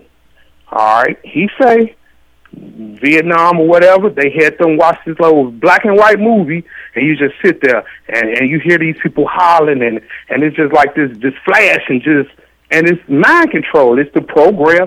That's why it's called tell lie vision, to tell lies to your vision. So if you see on TV, every show you turn on, oh man, he just killed him. Oh man, I play the video game. Do. Man, I can go shoot out him. I can sell drugs in the video game. I can steal a car in the video game. I can shoot the police in the video game. I mean, I see it on TV, in the music. Young Thugs, man, go shoot the police. NWA, hey, F the police. I mean, you hear it. What you think we're going to do? I ain't never did that. All right. Appreciate you calling, Tony. I guess some young people are more influenceable. Can't doubt that. But maybe what he's saying is, and I can't say I disagree, that we've legitimized gangsterism. I mean, I've actually heard Charlamagne actually do the same. Like, okay, what you going to do if you're hungry, you're going to go out and snatch a purse? Well, no, you ain't got to snatch no purse. Well, I mean, and even that. You go fishing. Yeah, good fish too. Even that, I think, is kind of misinterpreted. We heard The Godfather invoked earlier. Mm-hmm. There is no greater glorification, glamorization. It's a cautionary tale for sure, but that was here already. That was here long before gangster rap. The gangster mentality, once upon a time in America. All of these films and even songs. I mean, we just heard gangster R&B with Stagger Lee. That was a gangster song. That was about two dudes shooting dice. Another dude shot the dude because he lost to the dude. Well, 1957, I believe. Yeah. So I mean that I hear that, but I think that Yeah, we might have taken it or definitely took it to another degree, a highest degree, but that was already here. And to Tony's points, I played every single Grand Theft Auto that has come out since the first one, the top-down version on the computer. I've not shot anyone ever, not a single desire to. This idea that we're so easily programmed and led, I think it has some basis in the fact that it's a possibility, but I think that too is a cop-out. 228-896-9455. Ashley, you're next. Good morning, Ashley. Hi. Hi, Ashley. How y'all doing today? Doing great, Miss Ashley. I'm doing good. I just want to speak on the fact that what you were saying earlier about the music, but also what the gentleman on the phone was just saying not too long ago. See, the thing is, it's not even just the fact that, you know, we basically just allow gangsterism to just take over and whatnot. It's the fact that the old school folks are not around anymore. They dying off. And so you got the young folks who set their own idea of how, you know, the organization's supposed to be and what they're supposed to do and all that. Yeah, it's really messed up. Like, you got the men not want to do what men supposed to do. They're not here in the household. You got the women, we just doing what we can do best. So it gets a little messed up for everybody. And Yeah. so the young boys and young girls growing up, Yeah, nobody's thinking about the fact that all the music nowadays are the same. And then on top of that, why we got to keep listening to the same thing all the time? Why does nobody want to rap about their life instead of the same thing everybody and their friends rapping about? Yeah, but Miss Ashley, I want you to know while you're saying that, I want you to know that you have right now as many, if not more, African Americans going to college as you have going to jail. I mean, in other words, what I'm sharing with you is that, yeah, you're right, that you hear this rap and you hear what's going on and you describe what is happening in some households, but most households are graduating folks from high school. Actually, you got more African Americans graduating from high school now than what you had when I was in high school. So yeah, now that you see that more of us are going to college, you got to also stop and think about it. They see that we're going to college, we're trying to have a business for ourselves, we're trying to do good for ourselves. They make it harder for us. Harder for who? It doesn't matter what we do. We can come up and we can go back down. They still going to find every way to try to bring us down, bring it into the community, mess up the community even more. Well, there's then we as people, we don't even think about getting together and try to unite and make things better. It's always about blue, this, red, this, purple, everything else. Right, I hear. In other words, there's a lot of division within that community. I can't say I disagree with that, but there is, never once think that is the commonality is that it's all about gangster, because it's not. It gets a lot of attention because what happens is so outrageous. I'm curious, as a young lady, Ashley, how do you see your life in this environment for the next 10 years? Where do you think you'll be? It's not who I think I'll be. I know that I'm going to be somebody great. I care about my community a lot. I'm not even from here. And the thing is, everywhere I go, every community I walk into, the first thing that comes to my head is, I just want to help everybody out around me. I want to see everybody else do great. Just like, if I can do great, why can't I help the next person do great instead of tearing somebody else down? You got the music and you got the music videos. You see people, somebody become rich, they become famous, or they get a degree, have a good job, and you got the next person beside them want to tear them down. Like, jealousy is a really bad trait. And the thing is, it's not even really about jealousy. Some people just feel left out, and nobody want to sit here and think about, hey, let me lift my brothers up, let me lift my sister up. Nobody does that no more. Yeah. All right, Miss Ashley, appreciate you calling. Don't be a stranger. Glad you're here. I will say that when I look at like Young Thug and some other individuals in the rap game, what you have are young men who don't know how to handle money. You really have to learn how to do that. I had to learn how to do that. I mean, when you first get your first $10,000 as a young man, you just think you're rich and you think that you're the only one on earth. You need to talk to someone who has gotten $10,000, and they will tell you that's not enough. $100,000 not enough. $1,000,000's not enough.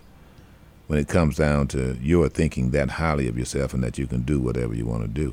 I've talked to a lot of rappers. I mean, way back. I mean, Master P and I hung out right there on Victory Street in Hansborough when he was doing his movie at Gunzoflex Studio, which was right next door to my parents' house, by the way. And he was one of the smartest ones, and still is, because he had some tutelage. You know, it's a heck of a thing when a person, any person, were to get their hand on a piece of cash that they didn't think they'd ever have. They don't know how to act when you have this. So how do you act when you get $10,000? Oh, let's give it away. Let's go ahead and party. Let's make it rain. And then all of a sudden you don't have it. It's like, oh, well, what happened to my money? Well, you just gave it all away. You blew it. You find that a lot with in the so-called rap game, and unfortunately, Miss Ashley, there are those who don't want to listen to OGs who know that it's fleeting. That whatever fame you have now won't last forever. And you can't spend it all in one sitting, and you've got to. Now it's the time when you get a little coin, you need to do something more than go to the strip club, or go and treat your boys at the club with, Cristal or whatever the going champagne is now. Having wealth or making money is easy. Keeping money is the challenge, and people who are wealthy or people who are quote unquote rich get that. You will never be rich if you don't know how to spend. We'll be back. Get the info. Stay informed. It's a new day with Rip Daniels, the number one talk show in South Mississippi on Jay-Z 94.5. Nope. Yep. Nope. Yep. Nope. Yep. Nope. Yep. Ever told on a nope. Ever squeezed the trigger? Yep. Ever set a up? Nope. Ever helped a brother out when he was down on his luck? You a sap? Nope. You a boss player? You a Mac? Yep. Let me hold a couple dollars. Nope. Y'all still be popping y'all collars? Yep. Stock rims on the scrape? Nope. Paint wetter than All right, the folks, lake. good morning to you. Rip Daniels here. Thank you for joining us. Show is called It's a New Day. There's only one rule. No such thing as a right or wrong opinion here. Good morning, Corpus Christi. And my friends listening right now in Fort Lauderdale, Florida, in the house. All right, I want to go quickly to the phones and Trip. Trip, good morning. How are you, sir? Good morning. Thank you for taking my call. Mm-hmm. How do you say? I used to call you a long time ago when you was in the closet. Oh, in the closet. First, Excuse me? What was that, Trip? You first started the show. Oh, you mean when we were first broadcasting from the location that used to be the what was that, the on Cowan? Is that what you're talking about, right? Yes, sir. Yes, sir. Yeah, very good. I was about to say what's in the closet. Yeah. A lot of people don't know that this broadcast started, and actually it was in the closet of a building that I bought that I used to go to kindergarten in. Thank you for reminding me of that, Trip. Okay. Yeah. I'm gonna just get to the point. At first, the boys, teenage boys, and boys in general, in my opinion, you and Roy Wright. At first, a boy, when they hit puberty or about to go through puberty, they make a choice. I made a choice when I went through that. Friends were getting earrings. I said, I'm not getting one. I said, if I want one, when I turn 18 or 21, I'll get one. I don't have one. Was your mom and dad there when you made that choice, Trip? My mom was there, and my stepfather was there, who was there since I was 5. Right. My father was still alive, but we didn't have a good relationship. But here's my question for you. So it was a decision that you could have made. Would they have allowed you to get an earring and whatever else? Yes, sir, if I asked, because I made the honor roll. Oh, well, very good. Okay. So what was the difference, Trip? What made you go a different way? I just looked around and made a choice. They would talk about kids that went away to the bad boy home. How old were you? What that meant. How old are you now, Trip? I'm 50. Oh, my 58. goodness. Oh, you going back, bro. So, yeah, you wouldn't make it. You made You're looking at a time. Of course, I say that, but that was right when hip hop, gangster rap was actually starting to come out. So, well, that's interesting. Appreciate your calling, Trip. Can I go to Jay right here? Good morning, Jay. Good morning, Mr. Daines. How you doing? Doing well. I just want to call in and comment on today's youth. I'm a former public high school teacher back in Baton Rouge, Louisiana, and I spent a lot of time with them. And one thing that I will say, I think it's very, very lazy when we kind of put it on a generational thing. Because even when you think about it, there's a 94 crime bill that was supported by Democrats, black people, clergy unanimously because they felt like the state of our youth was so bad that they had to do something. And that was before any of these kids were even thought of. So, I don't think there's an evolution to it, but I don't think it's really generational because we've kind of been going down this path.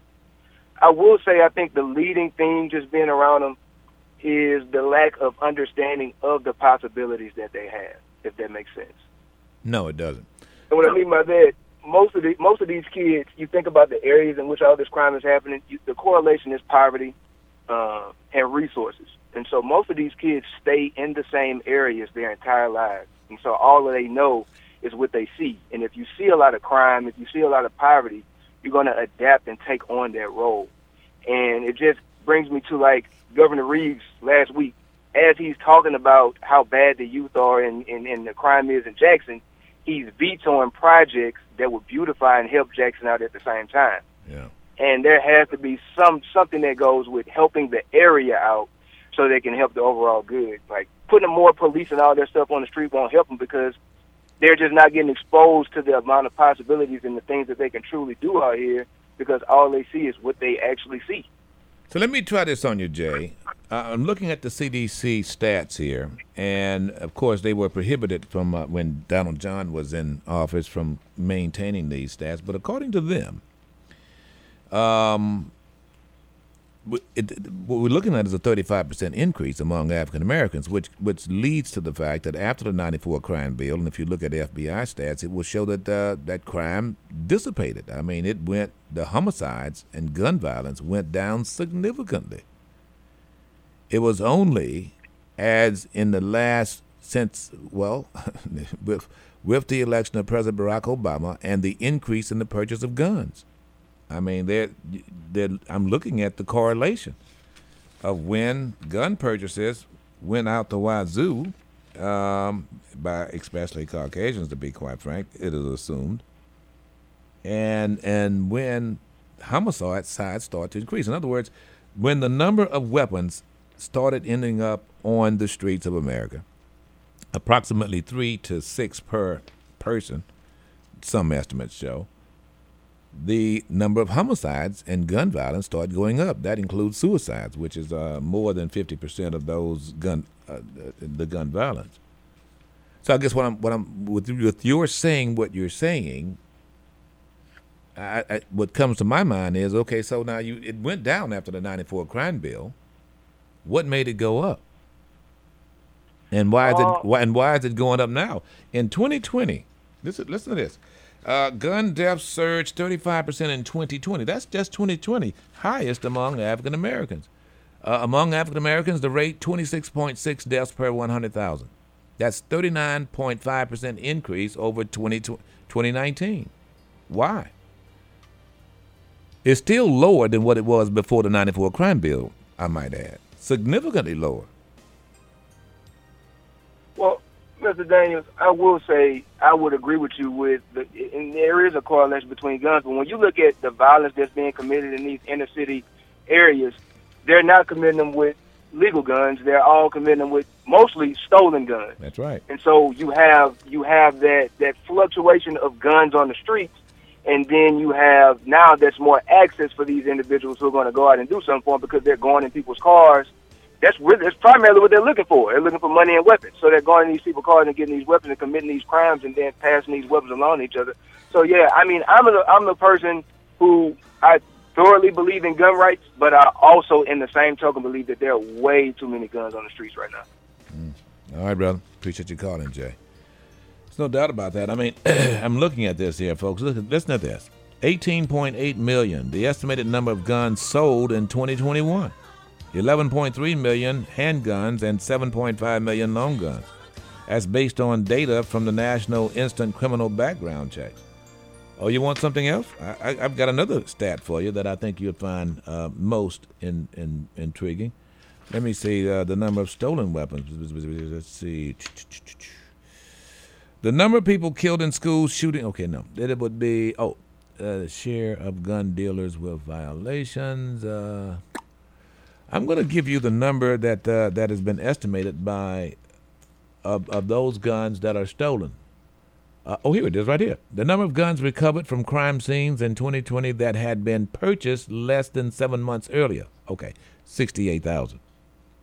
When I come back, I'm going to give you the number of guns and ghost guns that have been used that were stolen. We'll be back.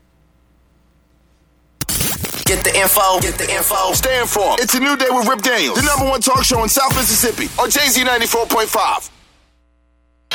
Something for my godson Elijah and a little girl named Corinne.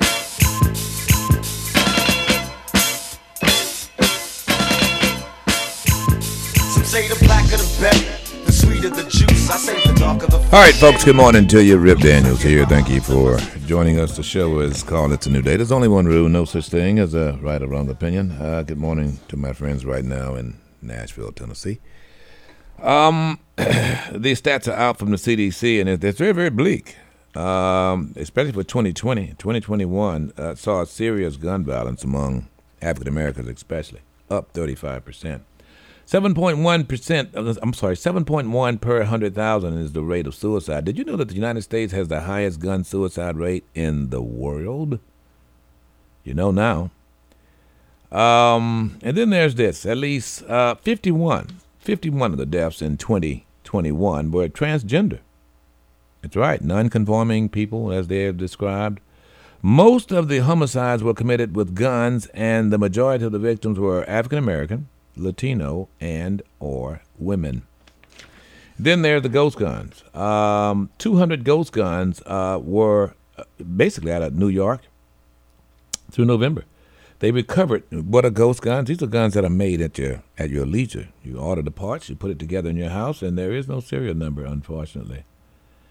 The number surpassed the 145 police department had recovered back in 2019.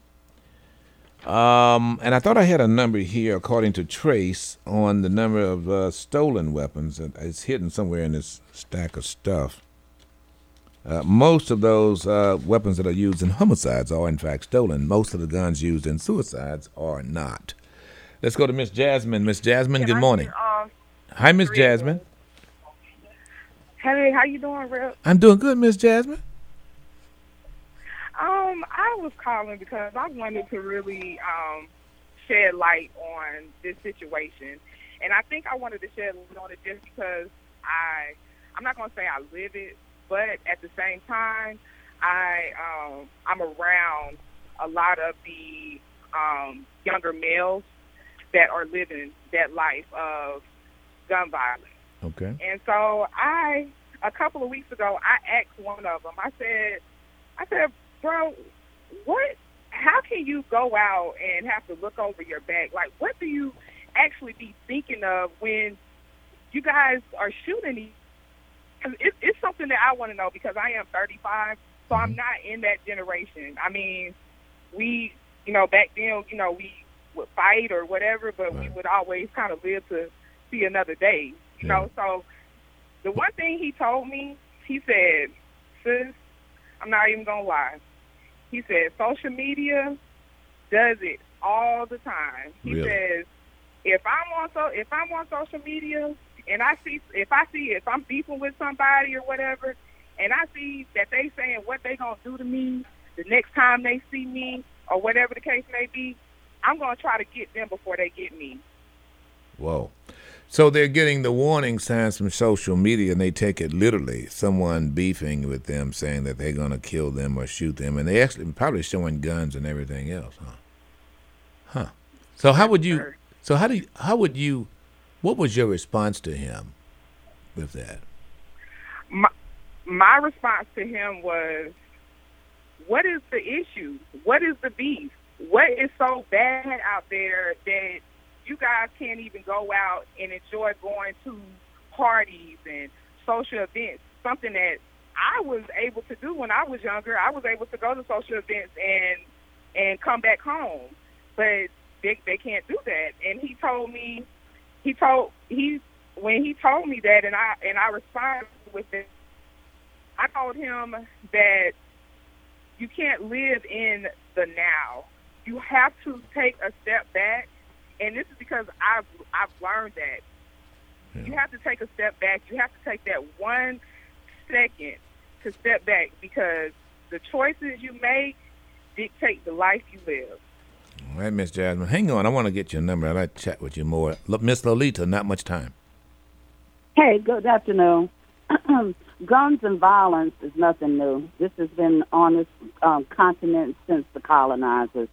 What's going on, and sad to say, is a lot of these individuals out here can't understand that what you listen to and see you become. They don't know how to differentiate some of these individuals to feed their mind positive mindsets when you're in a situation where you see it's nothing but guns and violence. All right, Ms. Lolita, got to move on. Sorry, Mr. Mike, not much time, 5 seconds. Hey, it's not a cop-out role when all these kids know. What is a cop-out is the 94 crime bill. It's called a crime bill, not an innocent bill. If you weren't doing a crime, you didn't have to do the time. Well, that's why lives were saved as a result of the crime bill. But if you don't know where you're going, any road will take you there.